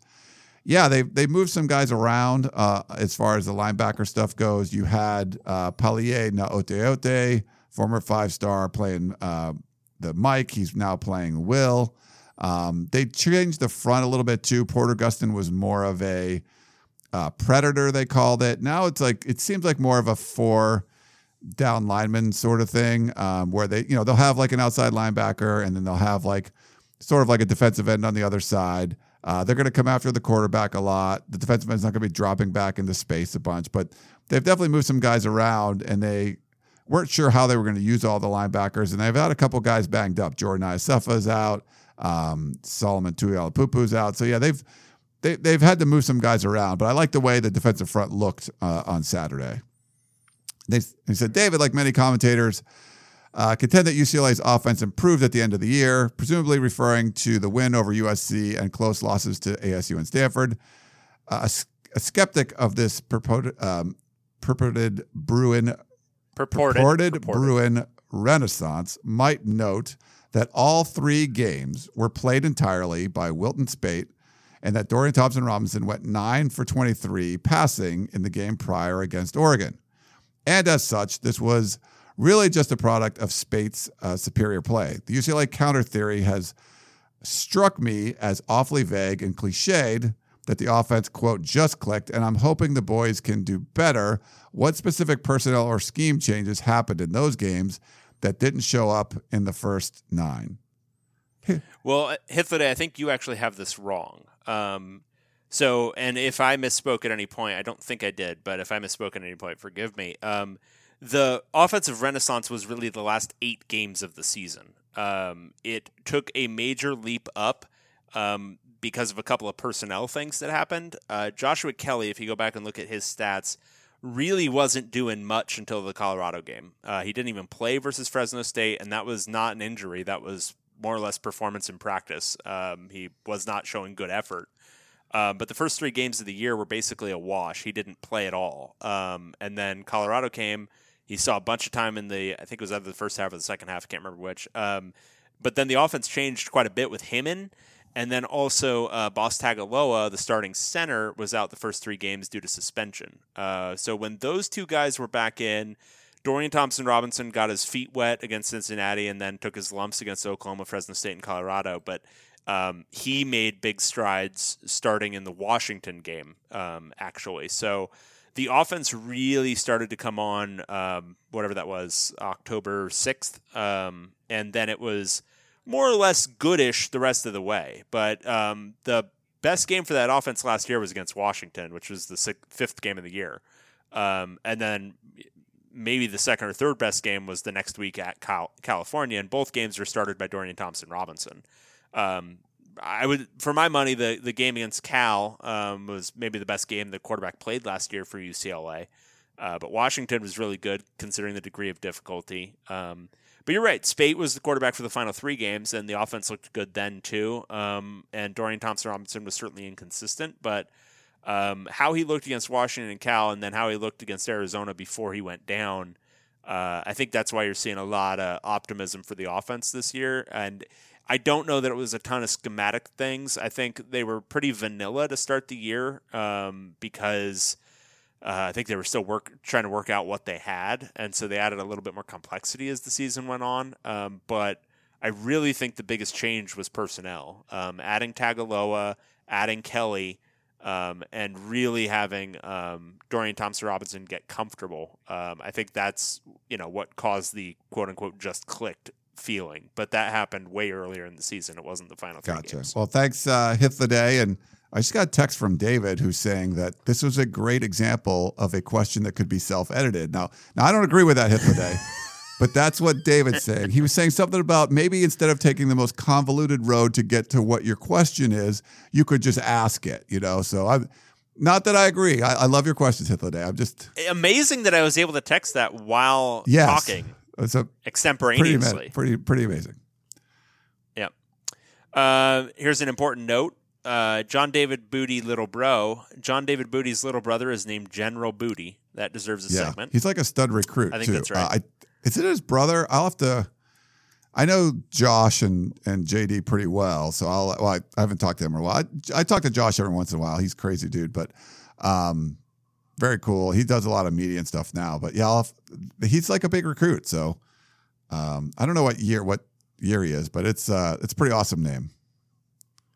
Yeah, I was just looking it up because I saw that General Booty was Jay Serra, and I'm like, that can't be right. These can't be Southern California originals. And then I looked up, and yeah, John David Booty is from Louisiana. Yeah, so they moved out here. I think John David Booty lives out in like Newport Beach now or something. So that would make sense if they're going to Jay Serra. But I think a lot of the family end up moving out here from Louisiana. Yeah, that sounds right. That sounds right. All right, I can read the next one too, since that one was short. You do that. That'd be good. All right, 0-12 watch for USC. This is from Lone Star Dog. Lone Star Dog from Sweden, here again. Thank you for confirming you're hopelessly addicted to your respective schools. This email is more of a prediction/warning to Ryan and all the Trojans out there. As I stated in my email in the last pod, the UW fanbase and administration was cleansed in the baptismal fire of an 0-12 season in 2008. There was no hope, there were no excuses. We all had to turn our back and let the program gurgle for the greater good. As I look more at USC's season, I see many parallels to the complex mess that UW entered in 2008. The following list is attributes of the UW team before 2008, which should sound familiar. 1. A coach who should have been fired the year before. However, a lazy and distracted athletic department allowed him to fire a few assistants and install a new scheme that will fix last year's problem. 2. The general defense for the unfired coach is that he's high character and deserves more time. Also, that the program was a mess and it takes a lot of work to clean up the culture. 3. University administration and AD distracted by other scandals inside and outside sports and generally has zero bandwidth to monitor manage programs. 4. Number 1, strength of schedule nationally, out of conference of BYU, Oklahoma, Notre Dame, and very front-loaded, which won't allow time for the team to build confidence after a particularly distracting offseason of rumors and drama. 5. Believing the program is enough of a blue blood that it can skate by on talent because you're Washington, damn it. The team was still picked by media to be on the edge of a bowl game. People forget that. We all know how that season played out, and it all started with a really difficult few games and a couple critical injuries. I believe the above statements should be familiar to USC, so I won't repeat them, but it's important to focus on how the season starts. With a fragile culture and high expectations, confidence and early momentum is everything, and looking at USC's schedule, the first 6 games do not have any gimmies. If USC loses to a tough Fresno State, that's a T-U-F-F tough, that's especially tough, a formidable Stanford, then on the road to the dirtiest classy program in BYU, Clay will be a dead man walking and the season will be over. However, and as we experience at UW, the administration could be too lazy or insecure to actually do anything and thus starts the death march to 0-12. UW wasn't 0-12 talent, but the mismanagement of the catastrophe drove the team there. Willingham wasn't fired until late October and then still allowed to coach the rest of the season. If the USC admin similarly mind-fucks the program, it could get very ugly. He tricked me into saying that. Yeah, I saw that. Nice. So all that said, this Fresno State game is everything for USC. If they lose, the torches and pitchforks will come out immediately, and things will get interesting for everyone except Ryan, Lone Star Dog. That would be very interesting for me, Lone Star Dog, too. But no, yeah, I would say there's a lot of similarities there, and some that I wasn't even aware of at the time. I think there's really good points. The problem is, if you looked at USC's 5-7 season last year, I mean, is that the floor? I don't know. Because it's still a really talented roster, and I would say it's a lot more talented than what Kyle Whittingham. Oh my God, not Kyle Whittingham. Ty had at Washington, and if you looked at the 24/7 does a talent meter. For 2018, basically putting the recruiting class together and things like that, and who's left and who's still on the roster. USC's roster was ranked number 4 in the country last year. So just by you had to really screw up a lot of things to go 5-7. Could they do worse? I guess it's possible, but they did fix some things with some coaching stuff, and they're still talented. So I think it's different. I don't think Washington had any like 5 stars on the roster, and USC still has a bunch of them. So I think you can get close to that. They could definitely lose to a Fresno State. But I approaching 0-12, I just don't even see that as a possibility. Yeah, that would be tough to do just because they are. It's the Pac-12 is just not, overall, is it like the toughest conference in the country? No. And USC has better players than most everyone they're going to play. So you really have to screw things up to lose all those games. Yep. I don't know if you agree, Dave, but that's. But they could have a crappy I have season. a very hard time seeing 0-12. Yeah. Very hard time seeing 0-12. I mean, they could have a very, very crappy season, but that's. I don't think you have to be on 0-12 watch. That's UW fans. You got that one. No, you're on 5-7 watch. That which would be a freaking disaster. It was a disaster last year. Like that doesn't happen. So the 0-12 thing just still baffles me that happened. Justin is. They were ferocious. He's ferocious. This is from Evan. He says, I just had to write in and nominate, quote, Justin for the most pompous commentator I've heard yet on the podcast of champions. Which one is Justin? Who is Justin? I guess I hope we'll learn. Huh? We're going to learn? I hope we'll learn about this? Okay. Okay. And yes, I'm not nominating Justin for most pompous commentator, despite the fact that you have a regular commentator on here that writes his subject lines exclusively in a dead language that forces you guys to waste your time looking up words that no one outside of the Vatican knows anymore. Oh, okay, so he's talking about an emailer. I was like, do we have a guest on that I didn't know about? Anyway, as you'll recall, Justin is the guy last week who simply had. No, we will not. Yeah, I was going to say you're wrong already. We have no idea who you're talking about. Just the guy last week who simply had to let everyone know how much smarter he was than the rest of us and tell us how easy he felt his first year of law school at UCLA was. Oh, right. Okay, gotcha. I'm sure he asked a question about graduate students or law students, but that was clearly secondary to his primary purpose of showcasing his academic talents to strangers on the internet. Oh, so I should probably ask a question. How about pivot away from Justin and ask instead, who is your favorite commentator? I guess it's commenter. I was saying commentator. That's completely wrong. Okay, maybe that's why I'm an idiot. You obviously get repeated. You get repeat comments like Hithladay, Bernie, and others I can't recall.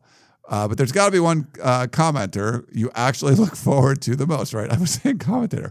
I guess that's what was on my brain. My vote goes to that Shane guy. The few times he's written in, I've found myself laughing pretty hard. What about you? Thanks for making the offseason almost bearable. Almost SCO Buffs, Evan. Thank you, Evan. You're up the list now. I mean, you're not quite tops, but you're on the list. Yeah, Shane's really good.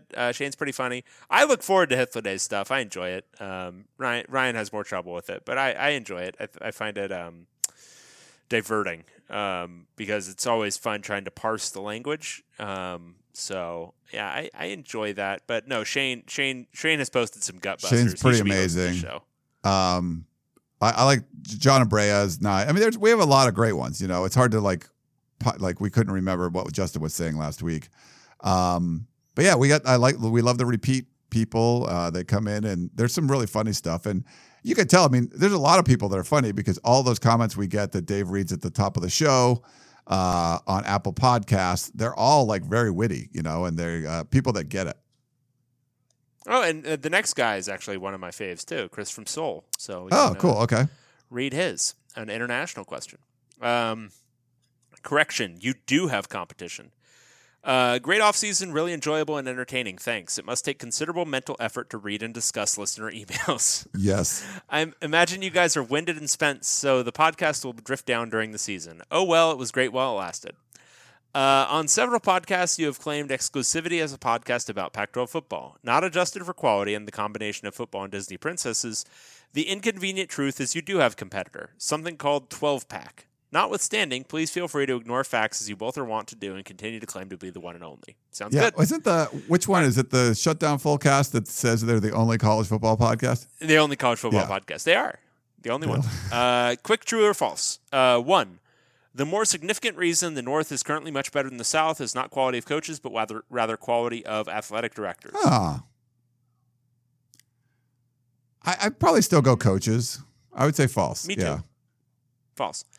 2, Herm Edwards and Mike Leach will prove to be much bigger Hard Knocks reality stars than John Gruden, not to mention being better coaches. I haven't seen the Raider ones. I've just heard that's terrible, so I'll go true. True. Come December, the Pac-12 will have 5 quarterbacks recognized broadly as being among the best in the country. All right, so you'd be talking Justin Herbert, KJ Costello, Khalil Tate, Khalil Tate, Steven Montez, Steven Montez. maybe. Okay. Tyler Huntley? Tyler Huntley could. Whoever wins the Cal job is going to be up there, right? You know. Honestly, whoever wins the Washington State job. Yeah, that would be a good one too. JT Daniels? No. I mean, he could throw for a crap load of yards with all those receivers. So I would say true. I think you're going to have. You'll find 5 will emerge. Yeah. Conference parity reigns supreme, and the Pac-12 will go the next 5 seasons without a CFB participant. False. I think false too. I think I picked Washington to go this year, so we'll see if that comes true. Oregon and Washington will be the defining marquee rivalry in the Pac-12 over the decade of the 20s. False. Yeah, probably false there too. If I can ever find a second Asia Pacific listener that understands English, I will start the POC Fan Club East Asia chapter. True. I believe in Chris. Very true, Chris. Thank you. Yeah. Yeah, tell a friend in Seoul. Find if you're a Pac-12 listener, you're heading to Asia, you're going to be in South Korea, come on. Go tell Chris hi. You guys can meet at a bar or something. There you go. Let's see. Oh, wait, this is some spam. And then we got one last one, looks like. Anthony. Hi, Ryan and Dave. What is the ceiling and floor for each Pac-12 team this season? For example, Washington makes the playoff ceiling. Washington barely qualifies for a bowl floor. And then what has a better chance of happening this season? The Pac-12 has a Heisman finalist or the Pac-12 makes the playoff? Thanks from Anthony. I feel like we did the floor ceiling thing when we did all the previews, but I guess we could go over that again. We did it last season, more or less, but let's go through it. All right, so why don't we start with where we finished today? Arizona. Looking at it, I think the ceiling is like 8-4, and that's 8-4. I would say, and then the floor is 4-8. I would probably agree with that. It's just, missing Washington State and Cal. Yeah, I think it's just going to be tough to get through that. I think probably in the middle of that, between the 4-8 and 8-4 is probably safe. Arizona State, I'd say the floor, like the reasonable ceiling is 9-3. As I was going through it, again, they've got like 2 games that are really, those will be hard to win in Michigan State and at Utah. But the rest of it's all winnable. You got to figure they'll lose at least one more of those, but 9-3, I think, feels like the reasonable ceiling. I could say 10. Like if you're gonna, it probably seems high. 9's probably fair. 10 would be high, but 9-3 feels good. And then bottom side, even if things went horribly wrong, I'm having a hard time with 4-8. I think 5-7, or even a 6-6, but probably 5-7 safer. Yeah. All right, then next let's do Colorado. All right, Colorado. Best case scenario might be my 4-8, maybe 5-7. Yeah, maybe 5-7. And then the worst case I think is your 2-10. That's probably, it's a tighter range, but that's probably correct. All right, then let's do Utah. Utah. I mean, 12-0 is the ceiling. Yeah, this is a playoff type, potential team. So. I mean, you want to say 11-1 just to be safe, but I think it's a playoff type of team. 7-5, 8-4 is the floor. I would probably go with that too. Yeah, but this should be at minimum a 9-win team this year. All right, let's do UCLA and USC. All right, so let's start with UCLA. Ceiling 8-4. That seems about right. I think Joshua Kelly has a great year. There's a lot of toss-up games they can win. Okay, 8-4, and then floor is. I would go with. I might do 4-8 or no, 5-7, 3-9 or 4-8. Probably 4-8. Probably 4-8. I think it'll be better. All right. USC. I think this is pretty USC, wide. I think you could go 10-2 or 4-8. Yeah, I would go there. Yeah. Just because of all the right. talent on the roster. Yeah, for sure. All right, Cal. This feels like a narrow band. Yeah, I think but the problem is they're going 7-5 to 5-7. There's just going to be some coin flip games though, so maybe it can stretch it. Maybe it's 4-8, 8-4. You know, but Maybe, I don't know about maybe. 4. I think it's my 5-7 to 7-5. Let's go 5-7. Okay. You don't think they can get 8 wins somehow? Hard time. Maybe. Yeah, There's they a bunch could, of road but games. hard It's time. like, ugh. Stanford also feels like it has a broad range for me. I could see them going 9-3, and I could also see them going 4-8. Yeah. They're preseason top 25, you know? So is that like the 9-3? Like if you finish 25 in the country, you're 9-3, or maybe a little higher. So yeah, that seems about right. Yeah. All right. And then Oregon State. Absolute peak 3-9, and maybe 4-8, maybe 2-10, no. I mean 0-12. Well, no, they can't lose to Cal Poly. 1-11 to the floor is 1-11. Oh, that pains me Yeah. to say that. Yeah, 4-8. Okay, All right, Oregon. Top end. I mean, gosh, in an ideal world, they could go 11-1. yeah, I would say probably. 11-1. You got And a lot then, of hype. The bottom end, they could also go 7-5. I was gonna say 6-6. I don't know if 6-6. I don't know if 6-6 is Okay, out there. 7-5.